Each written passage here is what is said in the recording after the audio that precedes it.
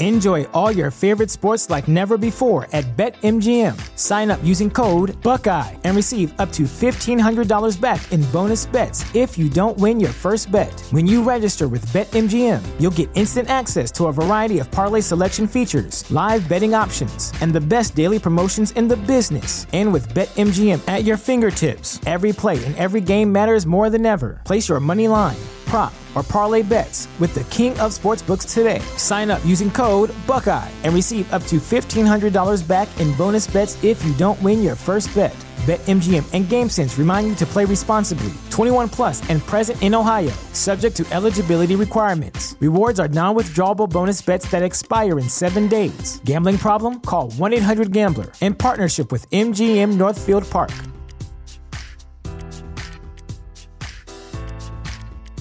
You know how to book flights and hotels. All you're missing is a tool to plan the travel experiences you'll have once you arrive. That's why you need Viator. Book guided tours, excursions, and more in one place. There are over 300,000 travel experiences to choose from, so you can find something for everyone. And Viator offers free cancellation and 24/7 customer support for worry-free travel. Download the Viator app now and use code Viator10 for 10% off your first booking in the app. Find travel experiences for you. Do more with Viator. Yeah, what a disaster. And I warned you, didn't I? Both of you. Everybody out there following The Middle on phillyvoice.com/The Middle. Super Bowl champion NFL analyst Barrett Brooks, Harry Mays, I'm Eitan Shander. We're with you for the next 2 hours, as you know, on this platform here, as we'll be joined by SportsMap Radio nationally in 6 minutes.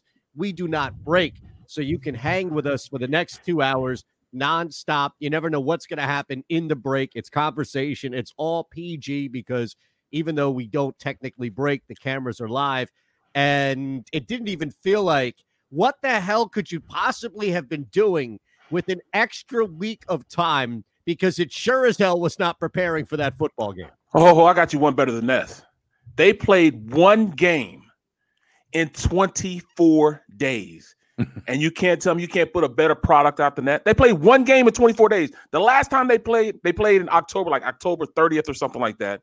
Then they played Dallas on a Thursday night, and they didn't play till the 15th. Are you kidding me? Yeah, that's what you got. Are you kidding me? Of a team that was either ridiculously underprepared or has been buying into everything around them, which is, so long as they get healthy, they can skip a couple of steps. They got caught being step skippers right today. How do you go 0 for 9 on third down as a professional football team? How does that happen?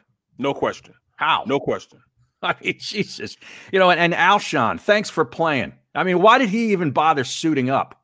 Bro, I'm not even going to say it's his fault, man. No, I know, but I'm just saying, why have dress when you don't use them? Right. You don't use them. And it took away, look, you had two guys, Travis Fulgham, just adding Alshon allows less of a target now for Travis Fulgham, which made no sense because it's not like the Giants clamped him. They just didn't really throw to him. And then Dallas Goedert gets a head injury. Then he's back in the football game, but they don't use him anymore. Yeah. Bro, he was overthrowing him anyways. Worst game ever. Barrett, can you explain to me, because you watched the All-22 film, what is this offense? Can you describe it to me? This passing offense is absolutely, it set football back decades. It's awful. Oh, wow. I thought we said that about Chip Kelly. Now, is this worse than a Chip Kelly-led offense? It's totally ridiculous in the aspect that you when you run offense, you want to scheme plays that help you later on in the game. That all right, we just gave them this play right here. Mm-hmm. Now we're going to give you something off this play to open up something else. I mean, I don't see a rhyme or reason why we run plays. It's like you just, all right, we'll run this play and that play and this play and that play. There doesn't seem to be any sequencing. What setup is there? A Christmas jingle. This play and that play and this play and that play. I mean, we can make an album. That's all they're doing. And then we're back to the fundamentals. The fundamentals, man. They're killing me with the fundamentals, man. I mean, Carson's fundamentals in the pocket are the worst. I mean, his mechanics are atrocious. His stance in there is like he's almost knocked me and he's trying to throw the ball. That's why he's overthrowing everything. Everything is sailing in the middle and that's really That's really dangerous to have everything sailing over in the middle of the field. Now, is that because he has such a wide base? Yes. Yes, that's what I was thinking yesterday. I'm like, his feet are so far apart. He looks like he's stuck to the turf. You can't do your hold on a second. You can't push your hips. There you want to cut me off again because we're about to go to the show? No. We got 2 minutes. Oh, okay. I was just going to remind both of you, as we were asking for this for a long, long time, and we got it. No turnovers from the quarterback. Mm-hmm. Yeah, right. How about that? But it's not all his fault either, though.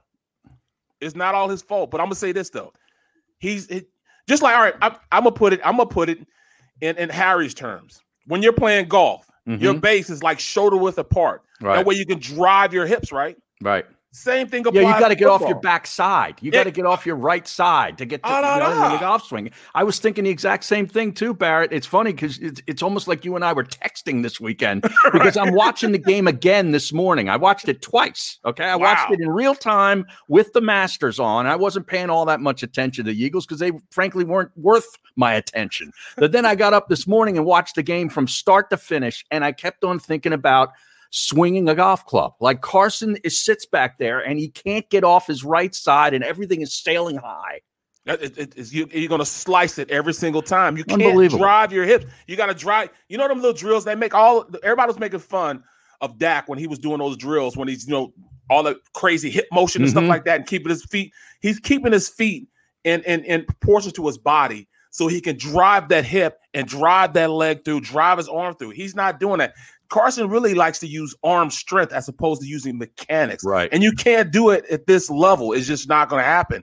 You're not going to throw accurate balls, and accuracy is his biggest deterrent. And he can't seem to do it. And what was up with Jason Kelce yesterday? Now, I have maybe ripped Jason Kelce twice in his entire career because, frankly, he's one of the best players in Eagles history. Okay. But he was terrible yesterday. And you're right. Terrible yesterday. Let me tell you about this when we get into the show. You're going to get cut off, all right? Because you're going to go into this thing. It's going to be a 60-second explanation, and we're going to be joined by the network in now 8 seconds. So I'm just going to – we'll get into that, I promise. But, Kelce, the context, you can't have that bad of a day. Coming off of, as Barrett said, one game in, 30 days? In partnership with in 24 days. And you, my friend, are caught in the middle. The Middle starts now on the SportsMap Radio Network. Presented by Rocket Mortgage. Home loans that fit your life. Rocket can. Live from the O'Reilly Auto Parts Studios, here's Eitan Shander, Barrett Brooks, and Harry Mays. Yeah, we told you on Friday that the NFC East was far from being won. There will be no true victors when it comes to this division, and I think the three of us owe you a collective apology because now it's the technical division leader right now in the Philadelphia Eagles who are setting the game back. And this is now the second coach in as many times that the Philadelphia Eagles have had somebody out there that is a national embarrassment, even if it's only for a week or 2 or 10. But, man, that Eagles-Giants game was dreck. But we're going to have to talk about it. We also have a bunch of other things that happened over the weekend, including, let's see if we can run down this list really quick, and then I'll take a breath. We'll come back and join in on everything happening in the NFL. But you had a busy late slate. I don't know if you guys noticed this, but that 1 o'clock Eastern, including our game, was possibly the worst group of football games we've seen in years. I totally agree with you. Thank God it was only like 4 games, wasn't it? Yes. It was only 4 games. Thank goodness. And then you had 6 games in the later slate, Barry. Yeah. I was channel surfing because I just couldn't get down to what I was looking at, man. That's how bad it was, man. Well, here's the good news. And it was only a one-time thing, so hopefully you took advantage of that one-time offer. If there was anything at all to channel surf to, it was a man who ran through a golf course easier than Daniel Jones carved through Jim Schwartz. That was Dustin Johnson. My goodness. Well, it got off to a little rocky start. I mean, he had the bogeys at 4 and 5 back to back there where the tournament was kind of slipping away. And he stepped up to the tee on 6, the par 3, and fired an iron right in there about 6 feet. And I think that's where he grabbed a hold of the green jacket. Yeah, on 3. On 6. 6, sorry. Yeah, the par 3. Yes. Yeah, I mean, unbelievable. Unbelievable shot. For 3 days straight, he wasn't anywhere near the focus of conversation. And that probably helped him more than anything except a little tap on the butt from Paulina. She's good with a little bit of get to work. She was front and center yesterday after the tournament ended, as you would think. Can't handle that. I noticed on Twitter she was trending, not him. Well, back in 3. Now, she was trending? Paulina Gretzky's name was trending on Twitter, not Dustin Johnson. Is that how incredible is that? The guy just wins the Masters with a record score. He's the number 1 player in the sport, and his wife's name is trending. That's no way. That's amazing. Man. Barrett's trying to process this right now. I'm sure. I'm really trying to process. I'm looking at the total purse, or is it just his purse, is $11.5 million? No, that's the total. Oh, okay. Then. Yeah. All right. So what did he get for this? He probably got close to 2, if not 2. $2 million. 1.5 to 2, somewhere in there. For 3 days worth of work. 4 days worth of work. Yeah. I'm in the wrong sport, bro. I am definitely in the wrong sport. No. I mean, come on. Here's the thing, though. You have to understand too that's not an easy thing. Like winning, it's not like winning a Super Bowl or a World Series, or you're lucky to win a little bit and you just have to keep playing. And also that course, I mean, I don't know, Harry could explain a little bit more about it, but I mean, these guys have been playing forever, man, forever. We talked about that the other day, right? Like nobody just picks these clubs up. Mm-hmm. That's crazy. At this point, man, I'm just years and years of work. Yeah, I see that, man. I mean, it's like I tell you, golf to me is luck. Yeah, golf to me is luck, but their skill level is unbelievable. Some of the stuff that they do, man. I mean, their bad shots are dream shots for me. Their bad shots will keep me coming back. Put it like that. Keep me coming back. But I mean, that's just incredible. You know what I'm saying? The mastery they have of doing the things that they do. I mean, it's crazy. I mean, I'd rather go out and drive like a 400-pound cat than go out there and try to drive 400 yards with a little stick. I mean, it's incredible, man. Well, the guy that was almost driving at 400 yards didn't do so well. He almost missed the cut. What? Yeah. Well, that's what happens when you try and you taunt the golf gods. Yeah. You play around too much, man. Well, he said it was a par 67 for him earlier in the week. That's like putting a middle finger up to the golf gods. Hey, you see everybody on our comments. They like the new look, man. Good. Appreciate it, guys and girls. Here we go. Mama Brooks checking in. There she is. Chiefs. Oh, Kansas State. Yeah, they got Iowa State this week. They're getting 10.5 points, I think, on the road. Yeah. Iowa State's pretty good, man. I didn't take anything, although I'm tempted to take. Well, yeah, Iowa, though, is Iowa State on the road. Here we go. That's at Kansas State? No, it's at Iowa State. At Iowa State. Oh, Iowa State.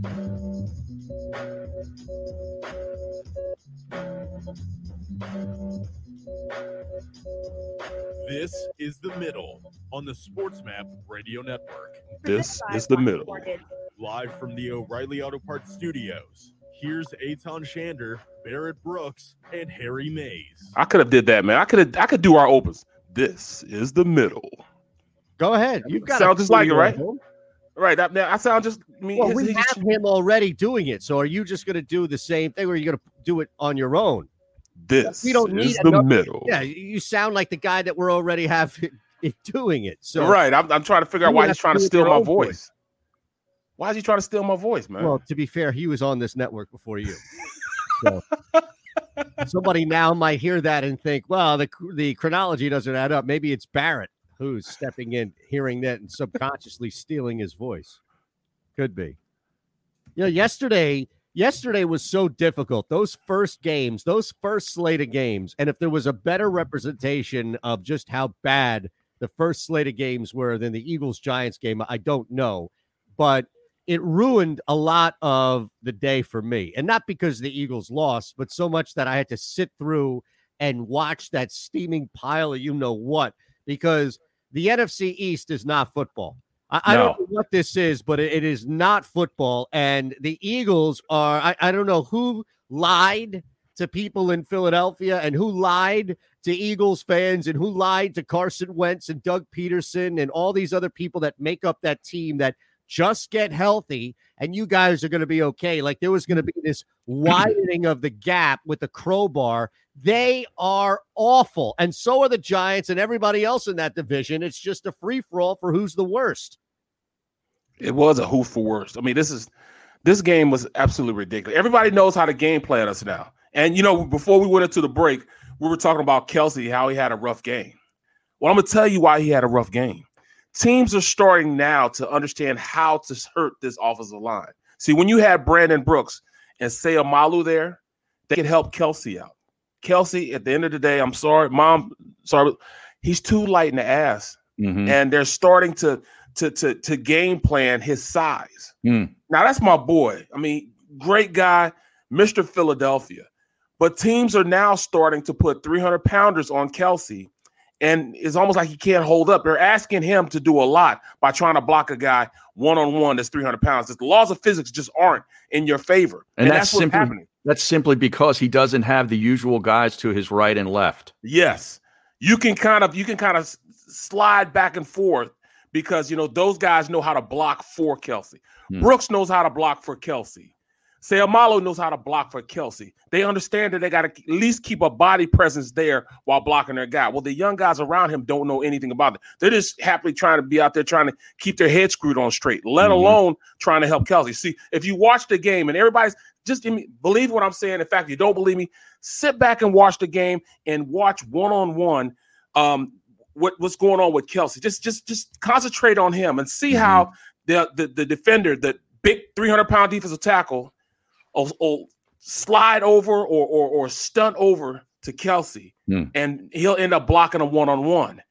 And, psychologically, it starts to get to Kelce like, man, I got to get this. So I got to do certain things. So I got to rush the snap. Right. So I got to speed those things up in my head, and it's messing up his snap. Right. To the quarterback. Killed a lot of drives yesterday. But, I mean, to be honest with you, that team was so bad all around that you could not afford, nor can anybody any week on this team afford for somebody who you're used to playing airtight make mistakes, because that's going to compound it like a snowball. But think about this. We're staring at a 3-5-1 division leader right now. The Giants at 3-7 are a split with the Eagles after Daniel Jones carved up the Eagles defense, and they're actually in this. I mean, a team that is 3-7. Washington is 2-7, and because they beat the division leader, they're still technically in this.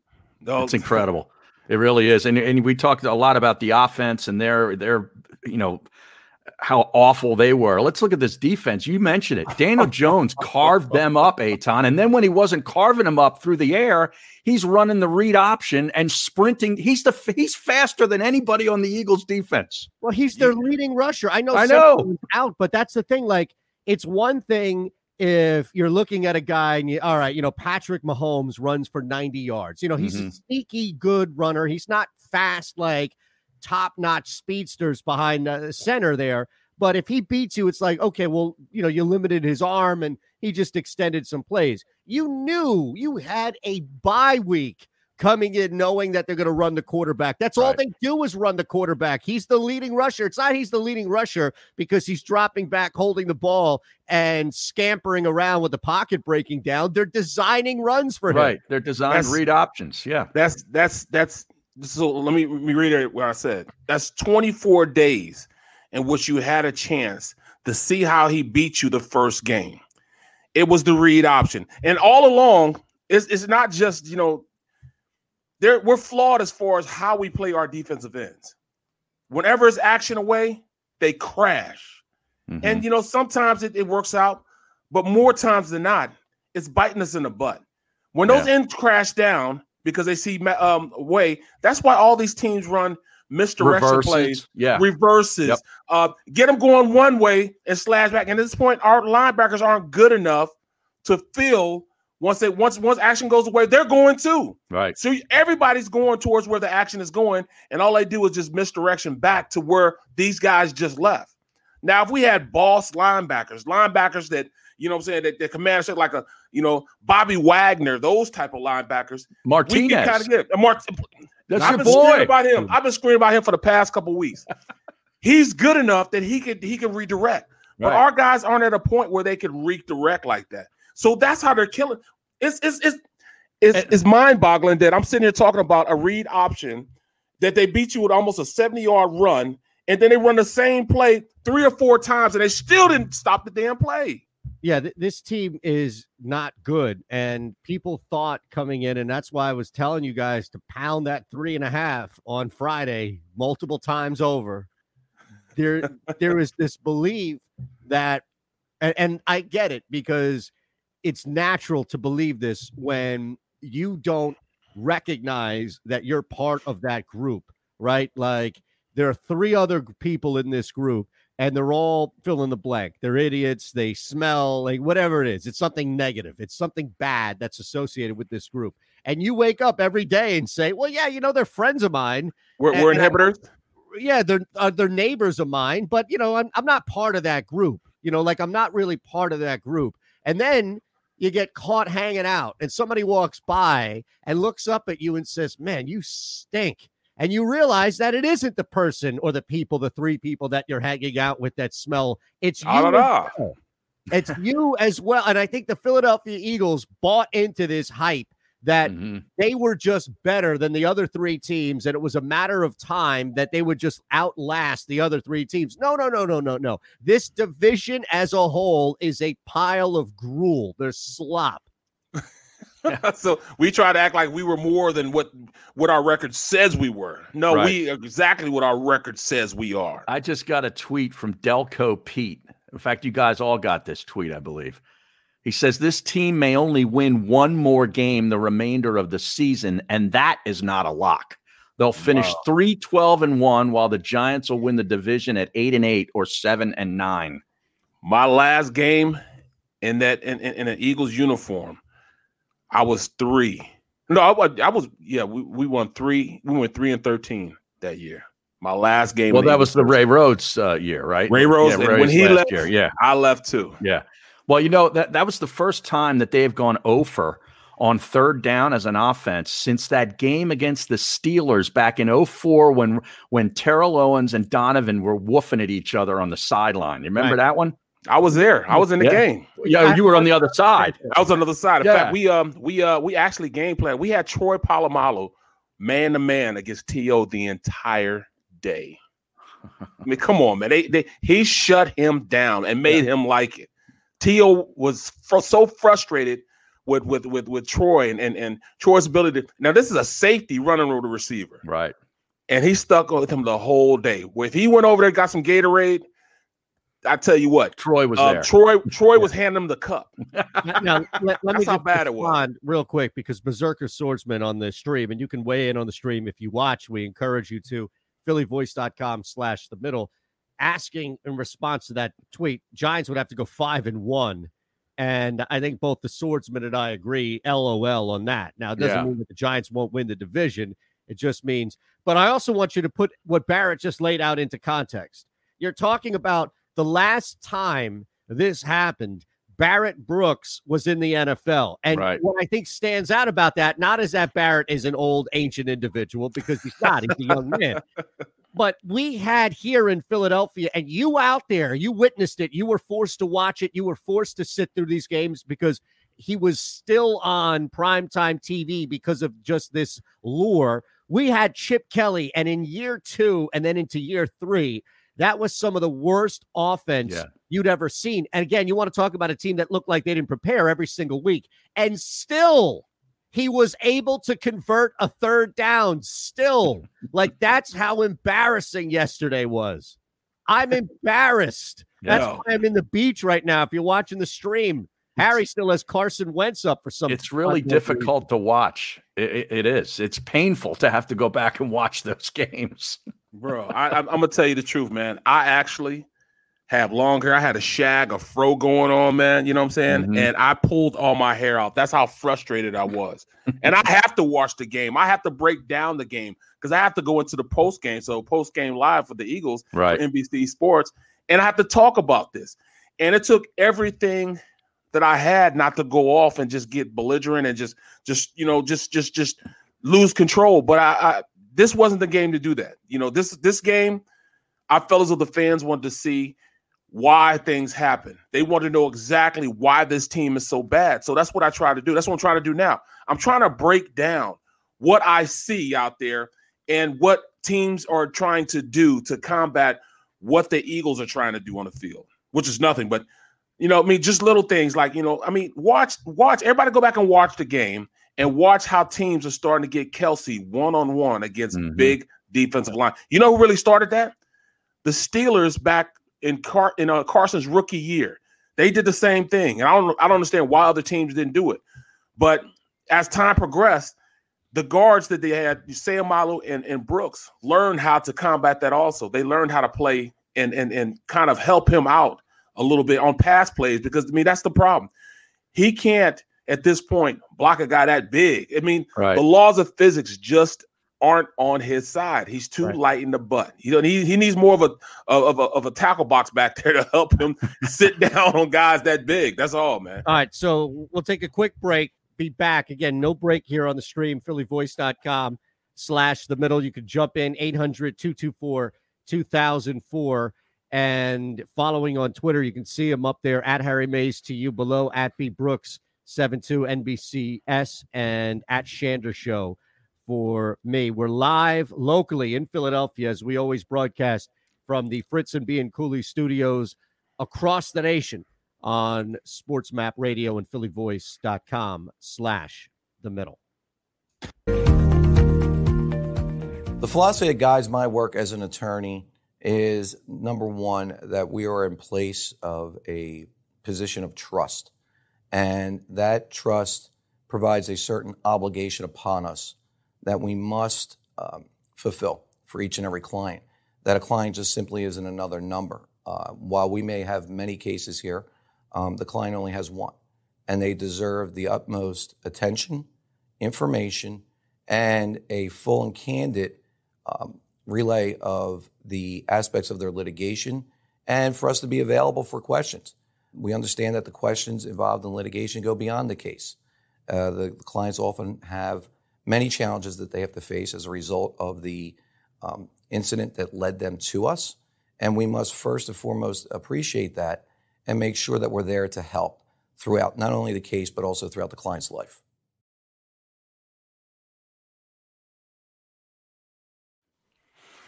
Dustin Johnson made $2 million. Yes, $2 million with that win. $2 million plus the trophy and the jacket. So Paulina came out. I mean, you know, she didn't really look like she put much effort into it. You know, what was the weather? She doesn't need to. No, I don't know. I'm not saying she didn't look good. She looks fantastic. Yeah. But she came out in like the poor man's cardigan and yoga pants. Mm-hmm. Yeah, I had no issue with it. No, none whatsoever. You know, I've seen her. She looks a lot better in professionally. I was expecting more from the yoga pant element.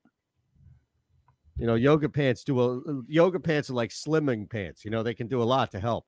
I think it might have done some damage, but you know, we'll see. Oh, you talking about are they white? No, white? No. Yeah, the yoga. What do you mean white? The yoga pants. No, black. I'm not seeing it. What color shirt does she have on? It was like a green. Yeah. Okay, I see it now. I see the picture. Cardigans thing. But I tried to get deep into but I couldn't get that deep into the golf thing. I mean, I was pretty deep though. I was pretty invested. I mean, that's Wayne Gretzky's daughter. So. Oh, get out! Yeah. So she's bigger than he is. Right. She's definitely bigger than he is.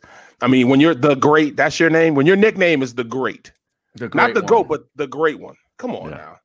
That's when you know you are that guy. She's done some great things on her own. Now the Giants have Cincinnati next week on the road. That's a very winnable game. At Seattle, no. Yeah, I thought the Giants are off. I thought Cincinnati has. Well, yeah, maybe it's in 2 weeks. It's I just took Cincinnati getting. It's the 29th. Yeah, okay. Then Seattle on the road, they lose that. Cardinals at home probably lose that.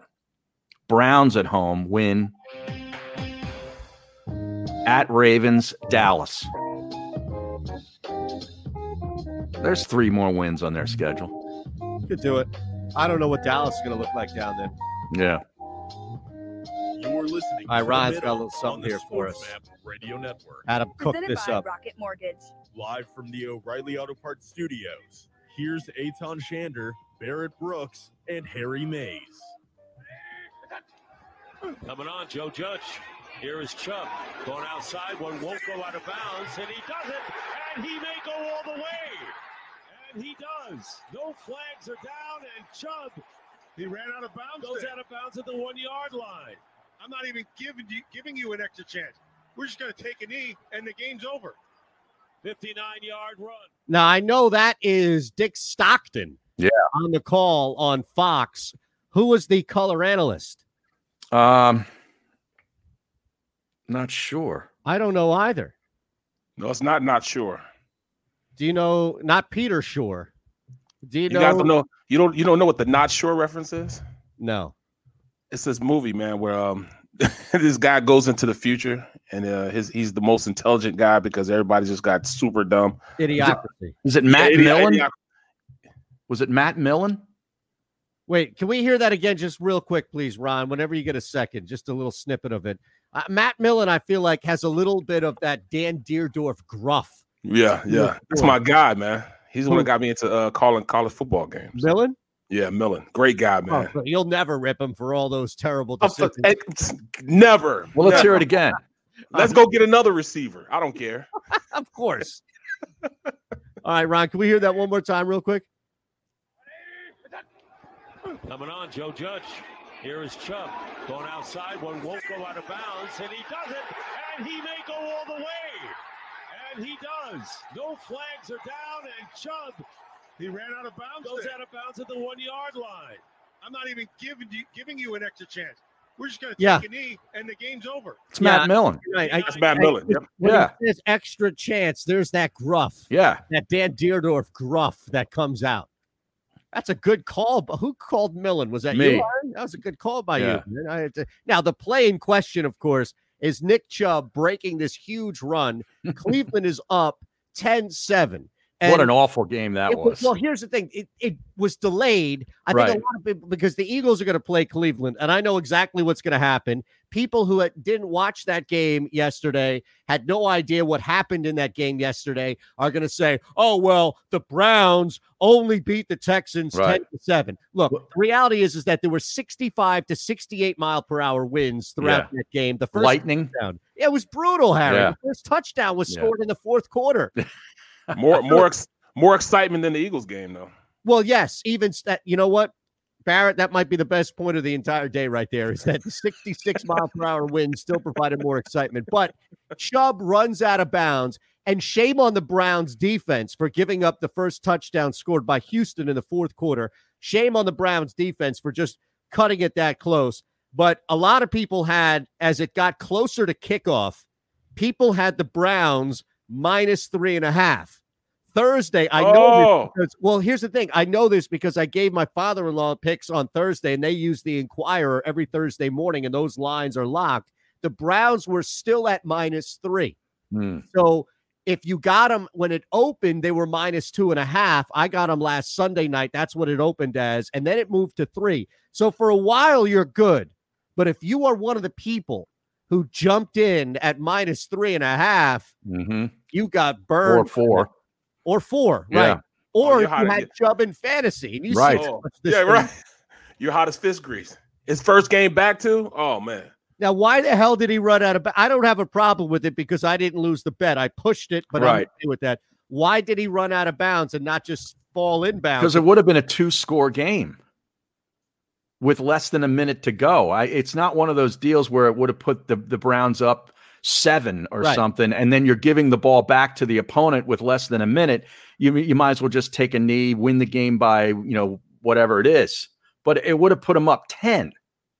So you trying to say a conspiracy theory going on here, Eitan? Well, here's the thing. How could it not be?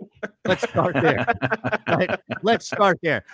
Let's stop beating around the bush. I was trying to see where you're trying to work towards. I said, let me go ahead and just, take you off the stick and say, all right, you're saying it's a conspiracy theory on for all bettors. That's what it is. Here's the thing. I want to at least present some sense of balance. If I were to lose a bet and claim that the NFL is fixed, it's fixed, then I'd also want to have on the record me sticking up for people who got beat. I imagine if you had the Browns minus 3.5, is that a bad beat? I mean, yeah, because the guy's cruising in for a touchdown and he just decides to go out of bounds, which we saw Brian Westbrook do years ago. Remember, was that against Dallas when he did that? And he just laid down at the 1 yard line. Well, and then Todd Gurley didn't do it. Right. Exactly. Although Gurley has a touchdown clause in his contract. Okay. So, you know what it is then. Yeah.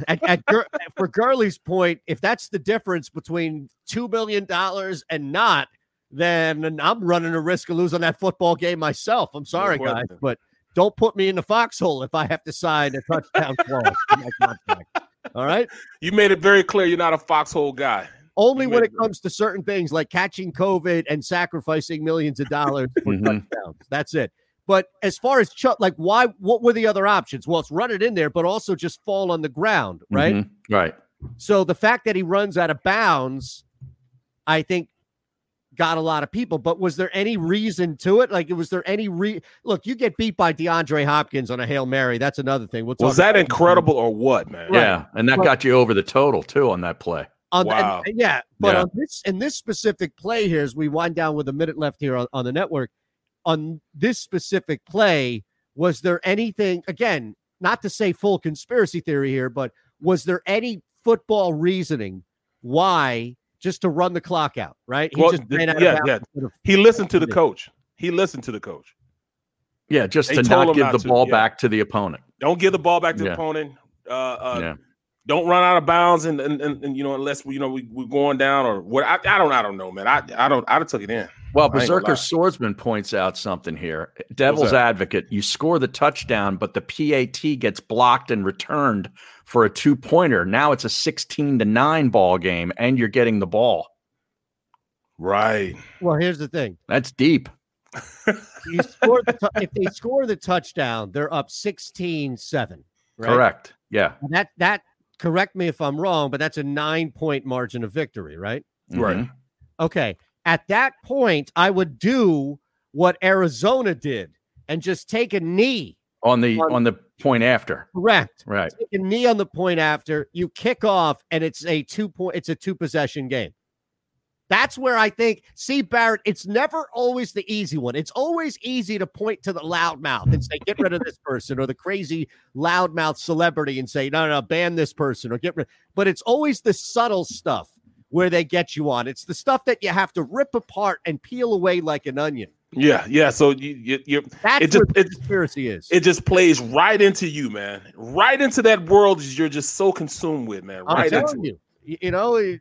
Kevin Stefanski got a little pink slip in his locker saying, maybe you don't cover the spread. Well, no, you know what they're doing? They're saving that touchdown for next week. That's true. Now, look, Swordsman, I mean, to be honest with you, I mean, it's more just a way out of that, like coaching out of that. But I don't know if anybody's thinking that. I mean, Arizona, if you look at what happened, and we'll talk about this in the play in depth when we come back on the network, but that kneeling of the 2-point conversion saved that Bills cover. The Bills were plus 2.5. You think Doug would have done that?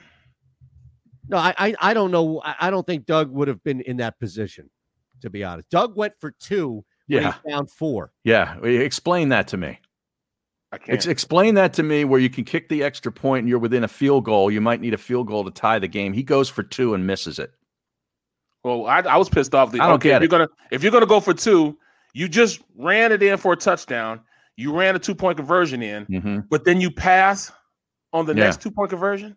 that you just ran the ball on. You know Right. you can run the ball on them. They were averaging out about 7 yards a carry. Well, then but you're going to pass? Right. Why did he throw it on 4th and 1 then, or 3rd and 1 in that situation? Thank you. Yeah. I don't know. I tried, man. But, hey, it's tough, man. It's real tough. I saw so many glaring fundamental flaws in this game. Yeah. How else am I going to, break it down without getting on them? So now I'll be the enemy because they'll hear me talking about the game, but then they'll hear me talking about the truth, though. That's the thing that pisses me off. I'll be talking about the truth, but yet I'm talking bad about them. Well, I'm talking about the truth. I had to erase that game from my memory and start watching some good quarterback play and wide receiver play. So I flipped to the Steelers game and watched Ben carve up the Bengals. I missed your post game. So what was Seth's initial reaction to the game yesterday? Just exactly what I've been saying for the longest. It did just fundamentally flawed. They just don't do things the right way. How do you have all this time to get ready? Yeah. What did they do during this time period that they were off? I mean, I would have been just consuming as much football as I can to try to get my game, but I was self-diagnosed myself and figured out what my flaws were and worked on those flaws. That's what I would have done. Right. I'd have figured out why I'm doing the things I'm doing. I would have figured out if I'm in the pocket and every time I throw from the pocket, my feet aren't right. I can't drive my hip through. I'd have been thinking that, right, as opposed to going out hunting or whatever I'm doing, or taking, I'm trying to get my game as honed as I can. So when I go into the second half of this season, I'll be ready. And how about the Jalen Hurts packages? Don't they just mystify you as just all the innovative stuff that he does with that package? Incredible. If he doesn't throw a pass, man, I mean, yeah, what's the point? Right. Here we go.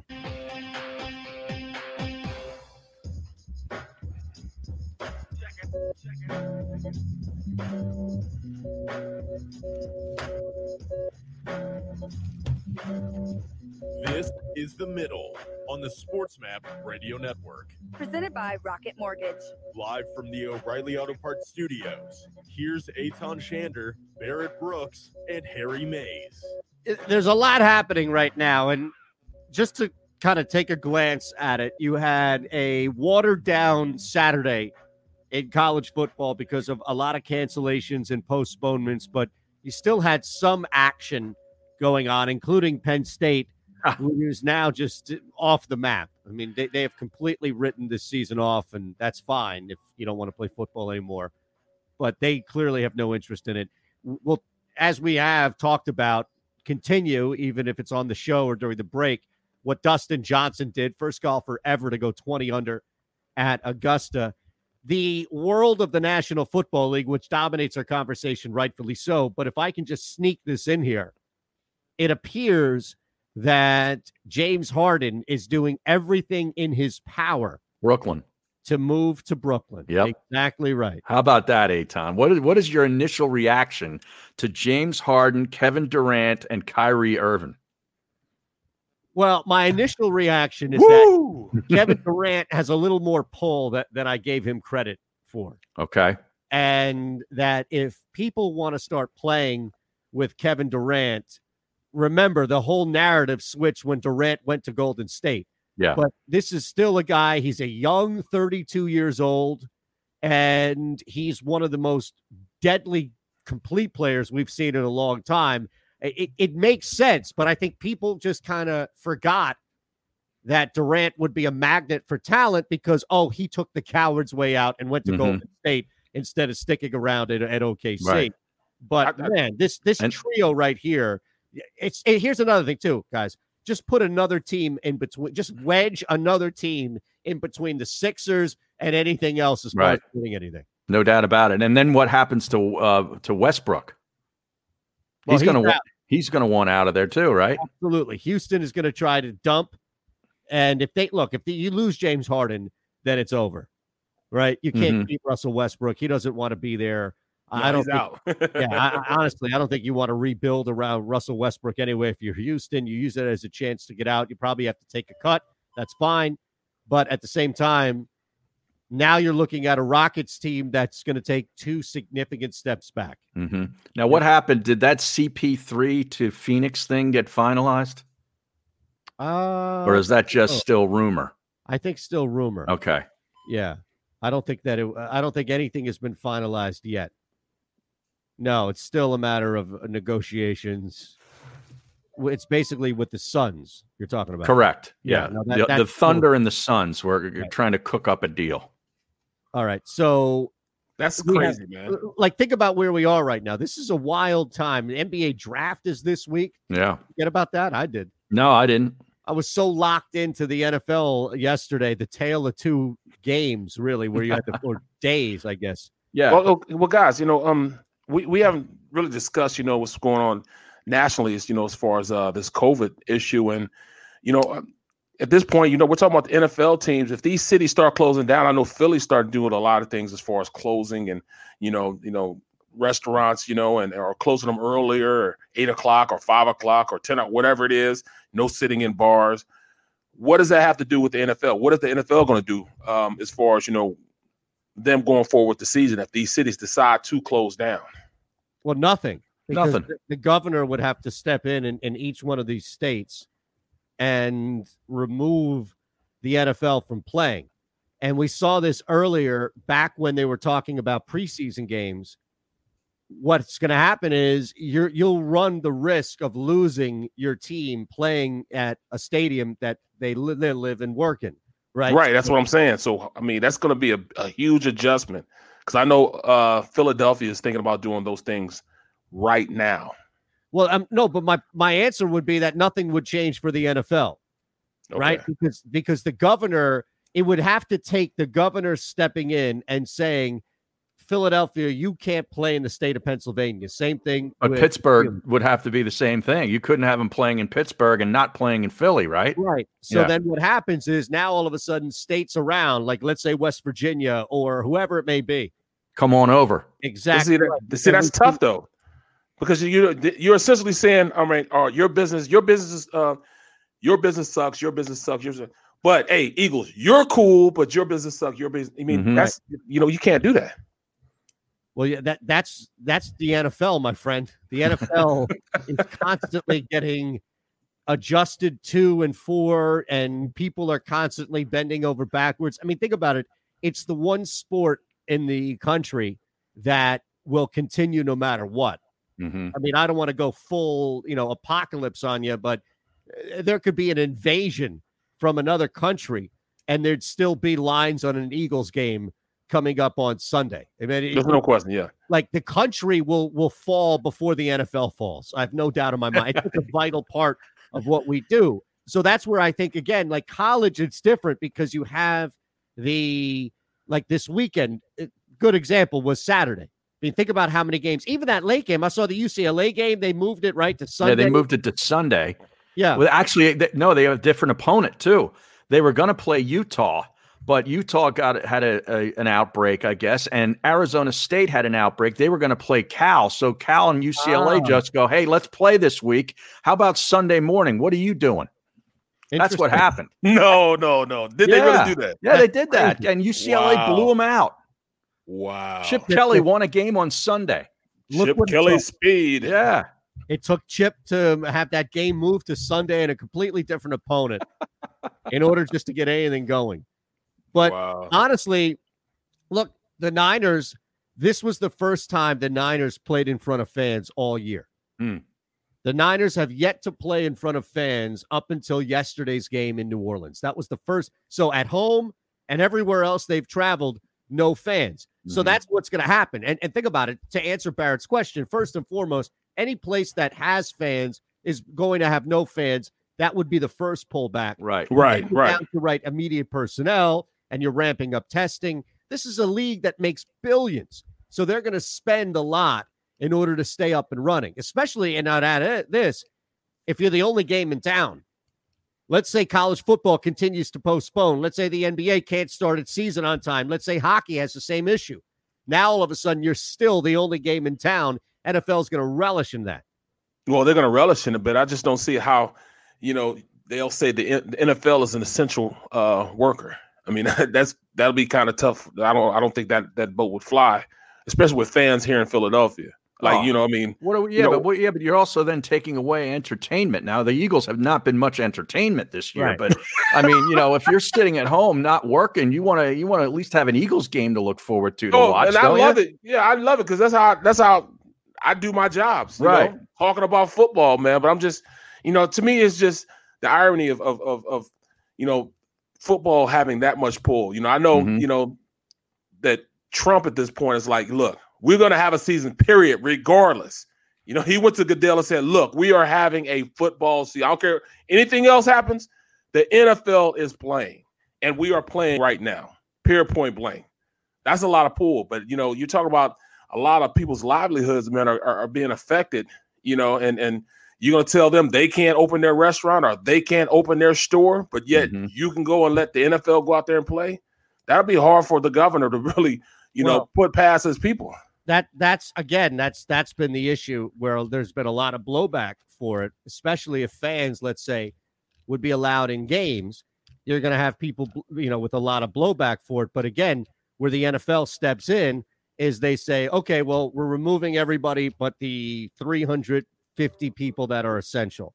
And then what happens is you have these games that are being played in front of nobody, and they're always going to fall back on, well, we're the NFL, and we have the ability to rapid test everybody, and we have the ability to make sure that we've created a bubble every game day, even though they don't, and people do fall through and test if it's real or false.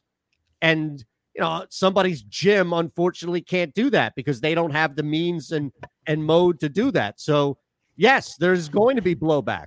But I can't see, but then, again, I don't know. I cannot, if the players, which everybody is in here, people have opted out, but players are here.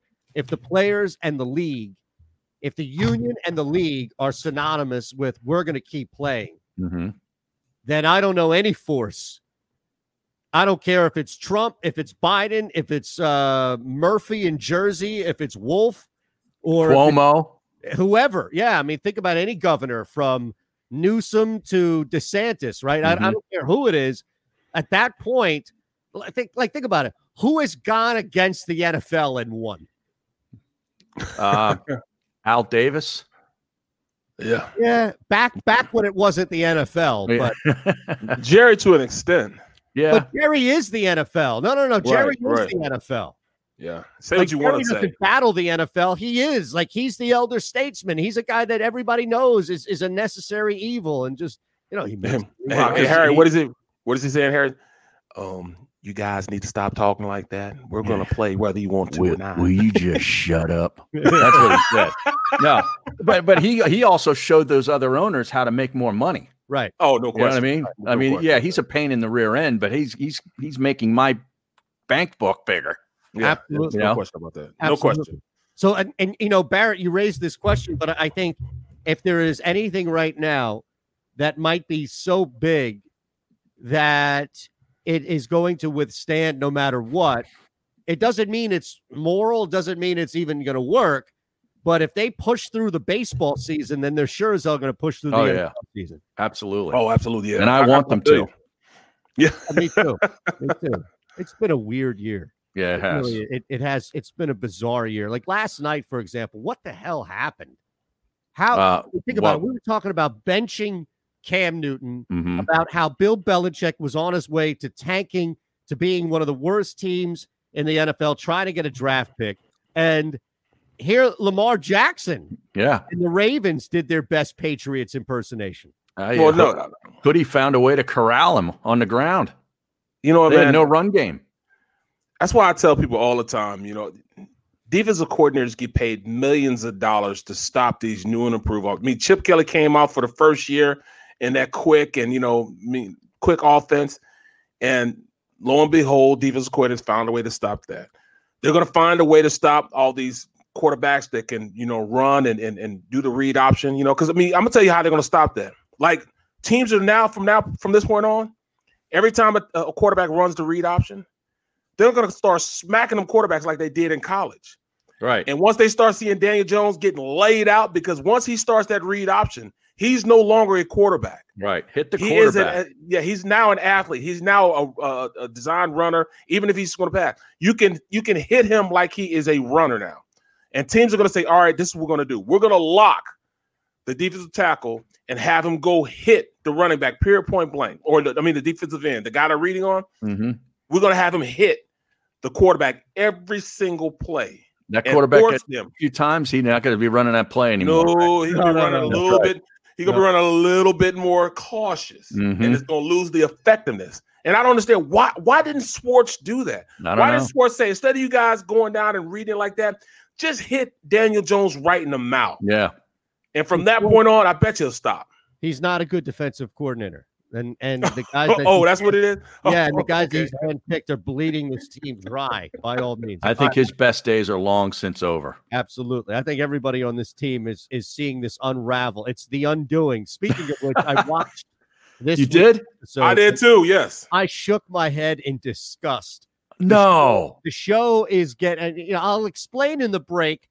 We'll hear the play of the day as well before we get out of here. It's the middle on phillyvoice.com/the middle, and of course across all SportsMap radio platforms. The middle. There you go. Can you give us a live update now? But give us an update on the leaderboard in Jerry Jones, not Jim Nance. Your leader is Lee Westwood, currently 5 under par from 9. Followed by his countryman Paul Casey, 4 under par. Tiger Woods, he's been on the party bus a time or two. He's a 2 under through 6 holes. Now back to my good friend Jim Nance. Thank you, Jerry. Not bad. The world needed a little Jerry Jones updating the Masters, man. We all needed that. He would be great in the booth. Can you imagine that? He's awesome. Right. That never gets old, man. No. You can always get you a laugh out of Jerry. The Middle with Eitan Shander, Barrett Brooks, and Harry Mays. Weekdays from 11 a.m. to 1 p.m. Eastern. You know what the best part of that promo is? Thanks, Jerry. I love it. From out of nowhere. Thanks, Jerry. Awesome. All right, Barrett, I'm going to make you really depressed now. Are you ready? Yeah, I'm right. What's up? Because Dustin Johnson made $2 million to win the event, right? Right. Do you know what the guy who finished solo 4th got? Justin Thomas finished 4th by himself, not in a tie with anybody else. How much? $552,000. What? To finish 4th. Wow. And you know what? They should just cut a check, everyone, to Tiger Woods, because that's the only reason that's happened. That's a lot of money. Dang. A lot of money coming. Yep. That doesn't even count. 500. 552. Probably got another $250,000 from his sponsors for making a cut or something, right? Yeah. Right. I was cool with my $15,000 for my Nike deal a year. Mm-hmm. But let alone what they're giving. Man, that's crazy. Crazy. Cars and everything else. That's absolutely amazing. I played the wrong sport. Wrong sport, man. Jeez. Yo, there's gonna be a lot of pissed off people, man. They start shutting down. I mean, that's why they're gonna have to, man. And I think once President-elect gets in, he's gonna probably shut this place down. Oh, he's gonna want to shut everything down for about 6 months. Yeah, just to try to control this thing. Oh, hold on. Cars. Read from the road. Hey, Ron. Get acquainted with the luxury. Yes, sir. Do you happen to have my computer is frozen? Do you happen to have that cut? Restoration. Hopkins, yes. All right, nice. Do you want to come out with it? Sure. How much time do we have here? Visit automotivemap.com today. Palax Real got Idiocracy. 2 minutes. No, I'm saying until we're back. Oh, we are back. Coming back right now. Thank you. Oh, yeah. You already know. You are listening to The Middle. You want me to bounce back with it? Yeah, why not? Radio Network. Presented by Rocket Mortgage. Live from the O'Reilly Auto Parts Studios. Here's Eitan Shander, Barrett Brooks, and Harry Mays. Murray back to throw. Flushed out. Rolling left in trouble. Slips a tackle. Got to launch it. He does. Left side into the end zone. Jump ball. And it is. Is it caught? Is it caught? Oh, my goodness, it's caught. DeAndre Hopkins caught it. He caught it for a touchdown with 1 second left. I can't believe it. You know, as you hear that with the Cardinals call on that with Hopkins and the game winner, as somebody who had the Bills plus 2.5, I did not see through the strategy of taking a knee on the 2-point conversion. So I was not happy initially. But once I saw Kyler Murray take the knee on the 2-point conversion and the Bills plus 2.5 cash, I actually rewound it and watched it again so I could jump up off the couch and say, wow, what an amazing catch, and celebrate in it. So you were upset with that tremendous play until you realized it didn't cost you a nickel. I was stunned. I'll leave it at that. Stunned. Right. Yes. I was. How about the play of Kyler Murray there on that play, though? Running to his left, almost out of bounds, and heaving that ball up there with such accuracy. That was pretty darn sweet pass. I mean, a great catch. Don't get me wrong. There are 3 defenders around him, but a great throw. I mean, come on. He's falling. Yeah. Still able to have enough arm strength to get it to the end zone. Yeah, that's ridiculous. But we're not even. I mean, come on, like we're not even talking about Josh Allen and Diggs. That play. I mean, that was a great play. Also, that was huge. An amazing football game. It was the best football game of the day. It ended in dramatic fashion, and you really look. You had 2 guys that took advantage of that spotlight. Aaron Rodgers didn't want to play football yesterday. I told you about the Jaguars in this game. I warned you guys that this was the Pittsburgh Steelers, Dallas Cowboys all over again. You absolutely said that. Yep. You absolutely said that. And look, Russ struggles again. Yeah. That team loses 3 of their last 4. Yeah, that's amazing. It's The Middle, phillyvoice.com/The Middle, Sports Map Radio as well. Second hour still to come. Wow, that might be the least talked about thing yet since Sunday is what's going on with the Seattle Seahawks and that Western Division. Yeah. So here's one thing I have to run up real quick, and so give me 2 minutes. But I want to start this conversation with you two, and then I'll be back in a sec. But you know that there are going to be a lot of people that are going to call for Carson Wentz to be benched, but at the same time, they've done Jalen Hurts, I think, a disservice by jamming him in here. Like they've done everybody a disservice, but Jalen Hurts himself, we haven't seen anything from Jalen Hurts that would indicate that he could take over a series. No. Nope. Nothing. We don't know if he can run the offense. We know he can run gadget plays. This is all they have him doing, but we don't know if he could really run this offense. I mean, that is the dumbest thing, putting Carson Wentz wide out right. You know he's not going to get the ball. Right. If they don't have this kid at least throw the ball, what's the purpose of it? There is none. And take Carson off the field, period. Right. You look at Hill, Taysom Hill, they take Breeze off the field. Right. Yeah, he totally leaves. Put a receiver out there. Then you have more weapons on the field. Carson is not a weapon out there at wide receiver. It just although he might be more of a weapon than J-Jaw. J-Jaw was deactivated again yesterday. As he should be. Yeah. You've had every opportunity to go out there and grab a wide receiver positions, even defend the wide receiver position from these young guys coming in. I know.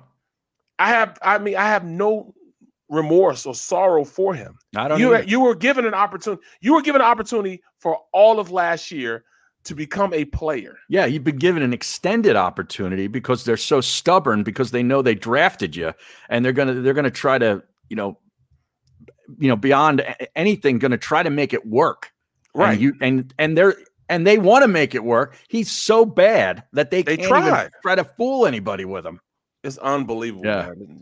And just that, yesterday's game, I was just bewildered last night because yesterday even special teams, and we're not even talking about special teams used to be one of their hallmarks. Yeah. I mean, they were talking about Coach Phil being a head coach somewhere. Right. And just like Harbaugh.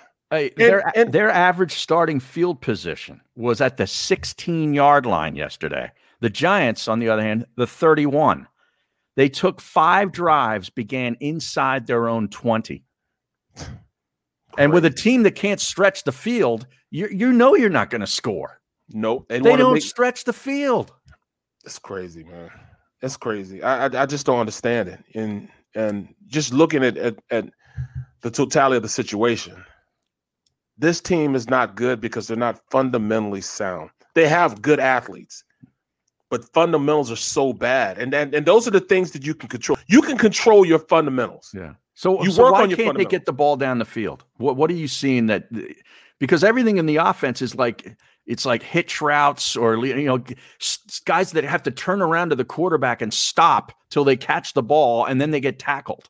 Well, you have to throw guys open if you do that. Yeah. And Carson's not good right now at throwing guys open. Like he did the last play of the Giants game, not this game, but the first game. Mm-hmm. He threw the running back. He threw that was him a open. Great throw. Exactly. So if you have players that can do that, then why not use them? But I don't think Boston Scott, wasn't it? Wasn't that the one he threw to Boston Scott? Yeah, exactly. Yeah. He threw him open. Yeah.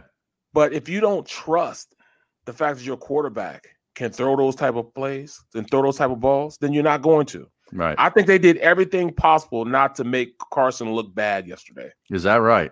I think they did everything possible not to put too much on his plate that he has to throw guys open. All these routes are stop routes or routes in which he doesn't it's have stagnant offense is what it is. It really is. Exactly. And I'll take you to a sequence here, and I know you love doing this. The game was 21-17. Like they had just scored on the previous drive, and then they went for 2, which I didn't understand, but they missed it. The Giants, they force them into a 3-and-out. The Eagles get the ball back, but it's at their own 17, so their field position is not good. First play, Miles Sanders rips off a 13-yard run, gets him out of the shadow of the end zone. They get to the 30-yard line. Now look at this play. Wentz, incomplete, short right. Then he brings in Hurts. Why bring Hurts in there? My God. Yeah. It's second down and 10. You're at the 30. You just showed you scored on your 2 previous drives, and he brings in Hurts, and he loses a yard. Now you're 3rd and 11. Carson Wentz incomplete, punt. Well, first of all, you don't bring Jalen Hurts in on anything more than 5 yards to gain a first down. Mm-hmm. 5 and below is when you bring him in because now you have the ability that they have to defend a run and or pass. You know what I'm saying? Right. But they don't throw him in there, so that's null and void. But for him to go 2nd and 10 and bring him in, it just didn't make sense to me. Yeah. And not give him an option of throwing it doesn't make sense to me.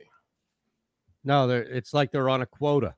Yeah. Every game, Howie Roseman has a quota for Doug saying, you better use this kid X amount of times to justify the fact that we drafted him.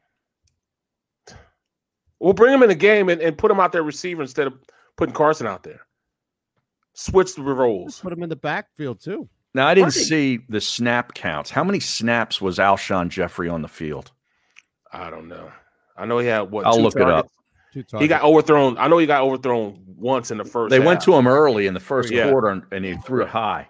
Yep. And he was open. Yeah. Partnership with Jacob Media. And you, my friend, are caught in the middle. The Middle starts now on the SportsMap Radio Network. Presented by Rocket Mortgage. Home loans that fit your life. Rocket can. Live from the O'Reilly Auto Parts. 18 snaps. Here's Eitan Shander, Barrett Brooks, and Harry Mays. So you may not have noticed this because we talked briefly about how bad it was conditions-wise for that Houston-Cleveland game, specifically just a brutal beat, I guess, at the end, where if you had Nick Chubb and the Browns minus 3.5, it wasn't enough. But, and knowing, of course, that a win is not a quarterback stat, the record for most wins in the Browns stadium after yesterday is actually held now by a Browns player. So let me explain. Up until yesterday's 10-7 win over the Texans, it was Ben Roethlisberger, right, quarterback for the Steelers. Isn't that great? 11 games in Cleveland. Isn't that great? He's the king of Cleveland. You talk about the king of Queens. He's the king of Cleveland, Eitan. You're right. That guy could go in there and do whatever the hell he wants. He's already done it. Cleveland rocks. Yeah. Cleveland Rocks. The most successful quarterback in that stadium. Unbelievable, isn't it? No, it's believable, man. I've been down there before. I went to camp. I was in training camp in Cleveland one year. It was great, man. Steak and shrimp and lobster. I told you they brought LL Cool J there. They brought LL there. That's pretty random. What year was this? 90s? No, I think it was either 99 or 2000. Okay, so early. 99 or 2000. Okay. Well, I mean, look, there's not much to do but eat. So you might as well have food that's really good, great steakhouses, right, etc. there. But I'd like to take a trip there. To Cleveland? Yeah, go to the Flats, man. Go to the Flats, go to the Rock and Roll Hall of Fame, go see a game. That would be a good weekend. You don't think so? Look, I lived in Columbus, Ohio for a year, and I did my trip to Cincinnati. I did my trip to Cleveland. Mm-hmm. I don't need to go back. Columbus is a nice town. Columbus is decent. Yeah, Columbus was kind of like Raleigh to me. Yeah, it was, except it was freezing.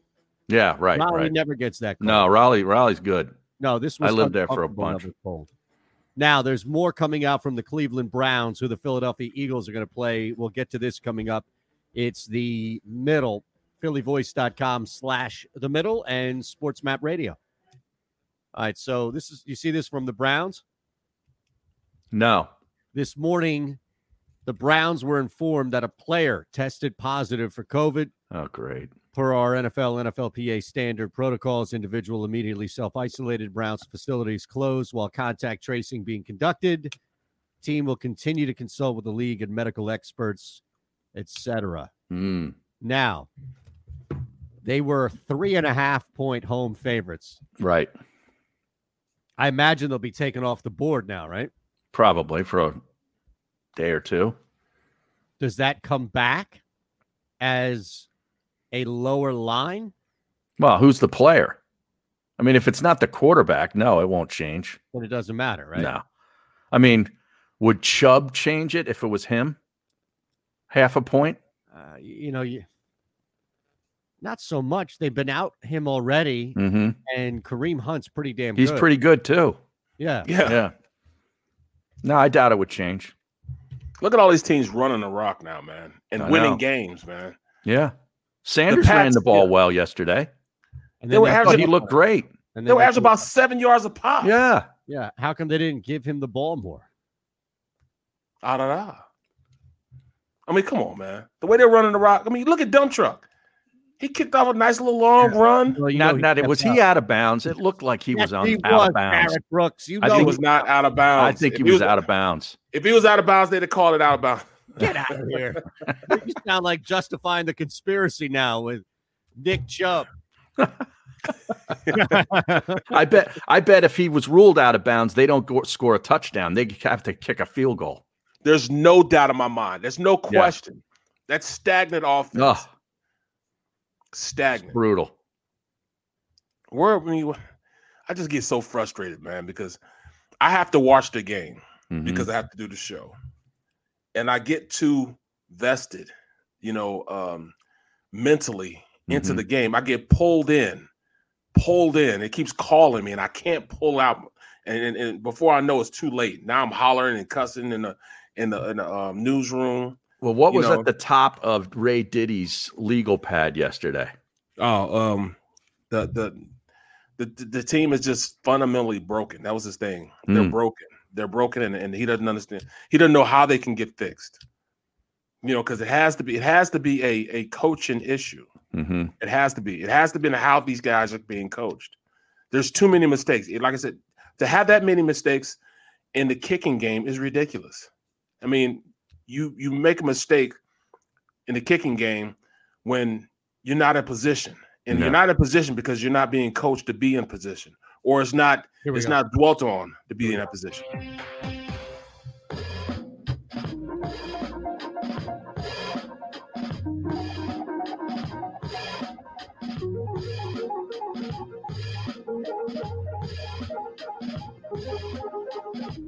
This is The Middle on the Sports Map Radio Network. Presented by Rocket Mortgage. Live from the O'Reilly Auto Parts Studios, here's Eitan Shander, Barrett Brooks, and Harry Mays. Yeah, the games yesterday, including our own, not great. And just talked about this briefly before the break. Another, and looking at this now from Mary Kay Cabot, another Browns player has tested positive for COVID-19. He joins offensive lineman Chris Hubbard, who tested positive last week. So we wait and see, unidentified Browns player. But yeah, if it's Jarvis Landry or Baker Mayfield or one of the two running backs, then it might really move the needle a little bit. Needle, of course, being line, but it might move it a little bit. But at this point, you're talking about a broken down Eagles team where it doesn't look like they were prepared for a game. And I don't know how that helps the cause. Even if Baker Mayfield is out, would that truly change your opinion on whether or not the Eagles could beat this Browns team? They're going to run the hell out of two running backs. Right. And that's what the Eagles defense can't do is stop people on the ground. Yeah, Case Keenum would be the quarterback, I guess, right? If it is Mayfield. And you know what's messed up? Any other time, I'd be arguing you guys down. I'm like, what are you talking about? You can't even make an argument. Right. You can't say anything. What do you mean Baker's out? We're not going to win. Are you kidding me? They're starting quarterback. And I can't because they are what I've seen on the field. There's no way around it. So don't get mad at me. Don't get mad at me because I got to tell the truth. All right. And there are guys that petty. They'll get mad at me. Brooks, man, how you going to say that, Brooksy? Well, why would you say that, Brooks? Because that's what's going on. Let's just say this season does continue to spiral downward, and they end up a 3 or 4 win football team at the end of it. All right, what happens? Is that bad enough for something major to happen? No. Well, the defensive coordinator is going to get fired.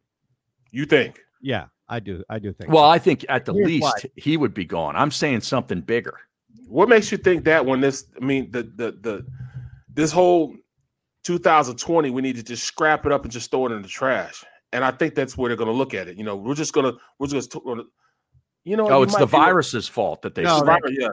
This organization has never worked like that. They fired guys after they fired their offensive coordinator, Barrett, after they made the playoffs.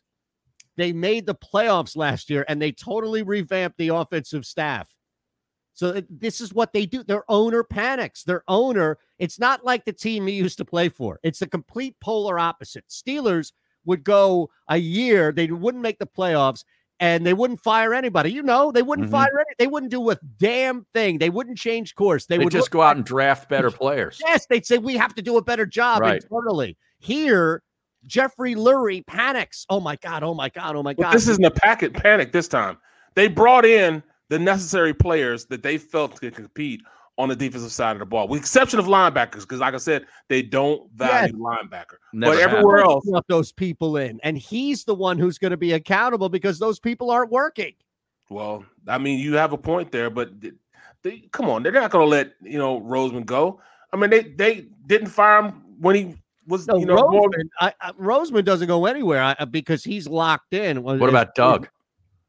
Again, I think the problem that Jeffrey Lurie is going to have is who steps in, right? Jeffrey Lurie is like Michigan. You can't just fire somebody and then bring somebody else in. If you fire Doug Peterson, you're going to have to make a splash. Who's he going to make a splash with and brag to the rest of the division and the rest of the league? Look at who my guy is. I don't think he has that guy, and I think that keeps Doug around. Wow. Where would you find that right now anyways? Yeah, I mean, let's think about that. I mean, who is the next hot name? I mean, in college, it's Hugh Freeze, right? If I'm South Carolina, I take a checkbook up to wherever Liberty is in Virginia, and I just open the checkbook and say, let's go. How about Oklahoma's coach? Yeah. Lincoln Riley the NFL. For the NFL. Yeah. I mean, Luke Fickell's probably on his way up, I would think, right? Right. Yeah, he'll get a bigger job. Yeah. From Cincinnati. But yeah, I mean, you're right, Barrett, as far as if you look at Oklahoma and just trying to get the hell out of there to go to the NFL. But is that going to sell? Let's look at this. I mean, here's the thing. How many teams right now in the NFL could you justify benching their starting quarterback?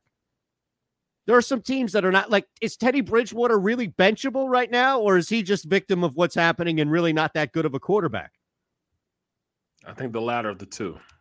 Me too. Yeah, I mean, there's a ceiling to his ability. Correct. Right. Yeah. Right. Correct. So benching, I guess, implies that there's a quarterback who is nowhere near their ceiling. We were talking about possibly benching Cam Newton following that disaster a week ago. Well, I mean, Chicago, they've already benched that kid once, right? Yeah, okay, great. But I think now you could make an argument that Nick Foles could be benched. Absolutely. Minnesota, I think Kirk Cousins could be benched weekly. Well, we have to look here at Philadelphia. Well, no, I know. I was going to get to him, right? But to Wentz. He's tied to the hip with Doug.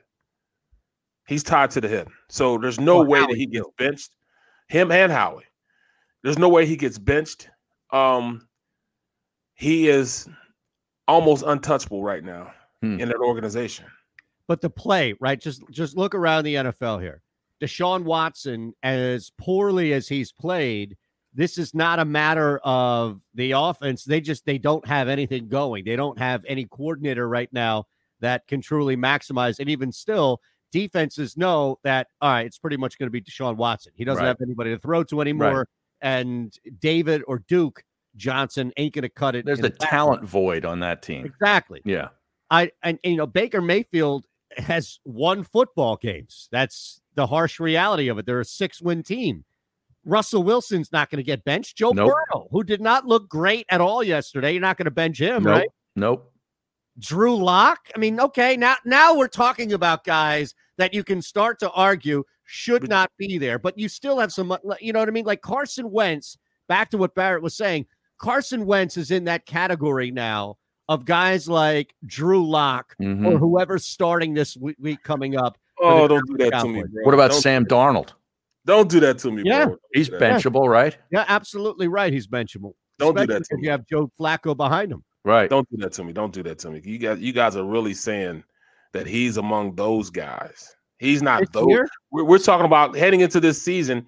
He was a top 5 quarterback, but now he's no. I never had him top 5. Who had him top 10? 5? All right, top 10.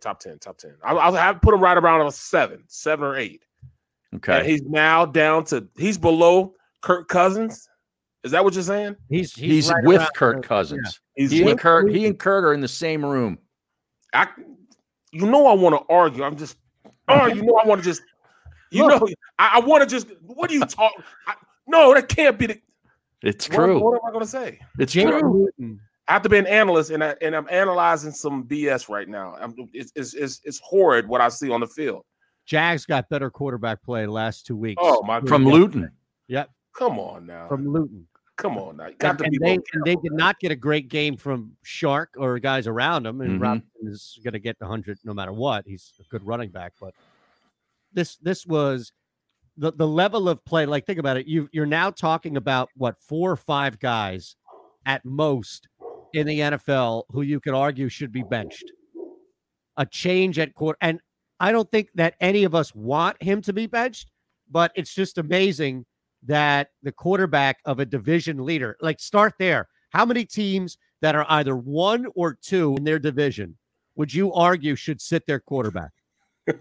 Yeah, but I think you got to throw an asterisk just over the division because you're just Absolutely. 1 or 2 by default. Absolutely. No, I get it, Harry. And I think that's part of it, that feeds in it. But, not even Murray or Allen. It's not like these guys had amazing days in the air.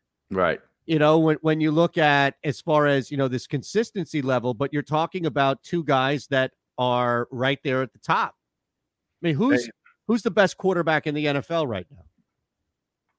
Mahomes? Aaron Rodgers or Mahomes or Russell Wilson? Yeah. I think Roethlisberger has stepped in as a legit candidate now for MVP. Especially where he played yesterday. Yes. Especially where he played yesterday. He had 4 touchdowns, no interceptions, 330 some odd yards, I think. And look, before anybody says, well, it was against the Bengals, Aaron Rodgers had an opportunity to torch Jacksonville. Yeah. And instead, he didn't. And I think we should hold that against Aaron Rodgers. Right. As far as an MVP conversation, I'm not saying that, he's taking a step back and anything crazy like that. Well, what about Russell, too? Now they've lost 3 of 4. And that team goes where he goes, definitely. Yeah. I think Rodgers and Wilson did more to hurt their campaigns this weekend than anything else. Mm-hmm.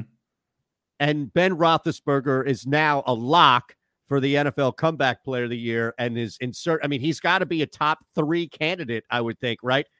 You have Mahomes, take Rodgers and Russell out for just a second. You've got Mahomes, Big Ben, and who is the third guy? Kyler Murray. Murray? What about the kid in Buffalo? Josh Allen or He's Murray? played well. I can put him in there. Okay, now are you going to put, and see, this is it. Now are you going to put either or both Murray and Allen ahead of either Rodgers or Wilson? Because clearly the talent is there for the latter two, but come on. Mm-hmm. They can't lay eggs and they can't lose games and expect to just get by off GP, get by off their name. Mm-hmm. We just have to go by the totality of this season, not what they've done in the past. If you go off what the season is, exactly, some of those guys are starting to drop, like you said. Even with Murray, you know what he is. He's on a team that's okay. He's not going to win as many games as the Chiefs or I doubt seriously he win more games than even Seattle. But what he does on the field is amazing. They're both 6-3. Yeah, they got a game Thursday, right? Yeah. Oh, that's a good one. That's going to be a dogfight. That's a good one right there. That's going to be amazing. You ask that question. I don't see where you could arguably take those guys out the equations. I mean, how do you take Josh Allen out the equation? Even though he lost a couple games, you can't take him out of the equation. Now, here's another name. Tom Brady, 7-3. Mm-hmm. He has been so hit or miss. I feel like if we're going to hold Rodgers and Wilson accountable for eggs, we kind of have to hold the Bucs accountable as well. But they're 7-3, and when they win, he's throwing for 3, 4, 5 touchdowns. Well, and when they're losing, he's throwing picks. Correct. Right. But what about then you have to enter Drew Brees into this conversation. Drew Brees, because the past 5 games, he has been great as far as managing his team to wins. Now, did he get hurt yesterday? He did. Yeah, he did. He did. Yep. Because Jameis was in the game. Yeah. No, when I flipped to it. Right. I mean, this is not. He had that one game where he threw for 4 touchdowns, but he's not dominating by any means. It's not serious, is it? The rib. I don't. Is that he's expected to play. He wasn't ruled out until they ruled him out, meaning like until he kind of took himself out. Right. Then they had that conversation with him and Sean Payton on the sideline. And at that point, it was like, nope, he's out. So they ran it with Winston. And Winston, there were just some times in which Winston was just under pressure. And it's just, I don't know why it's so funny to me. But there are times in which he'll drop back and make one of the most amazing throws. And yet there are times in which he drops back and looks like it's his first time in the NFL. And he's just like running sort around. of like Carson Wentz. I was just about to. Why did that pop in my head as soon as you said that? Sort of like Carson Wentz. All right, we'll take a quick break. You're listening, you're watching, you're consuming The Middle. We're on phillyvoice.com/The Middle, and you're listening on all SportsMap radio platforms. The Middle. Crown Royale?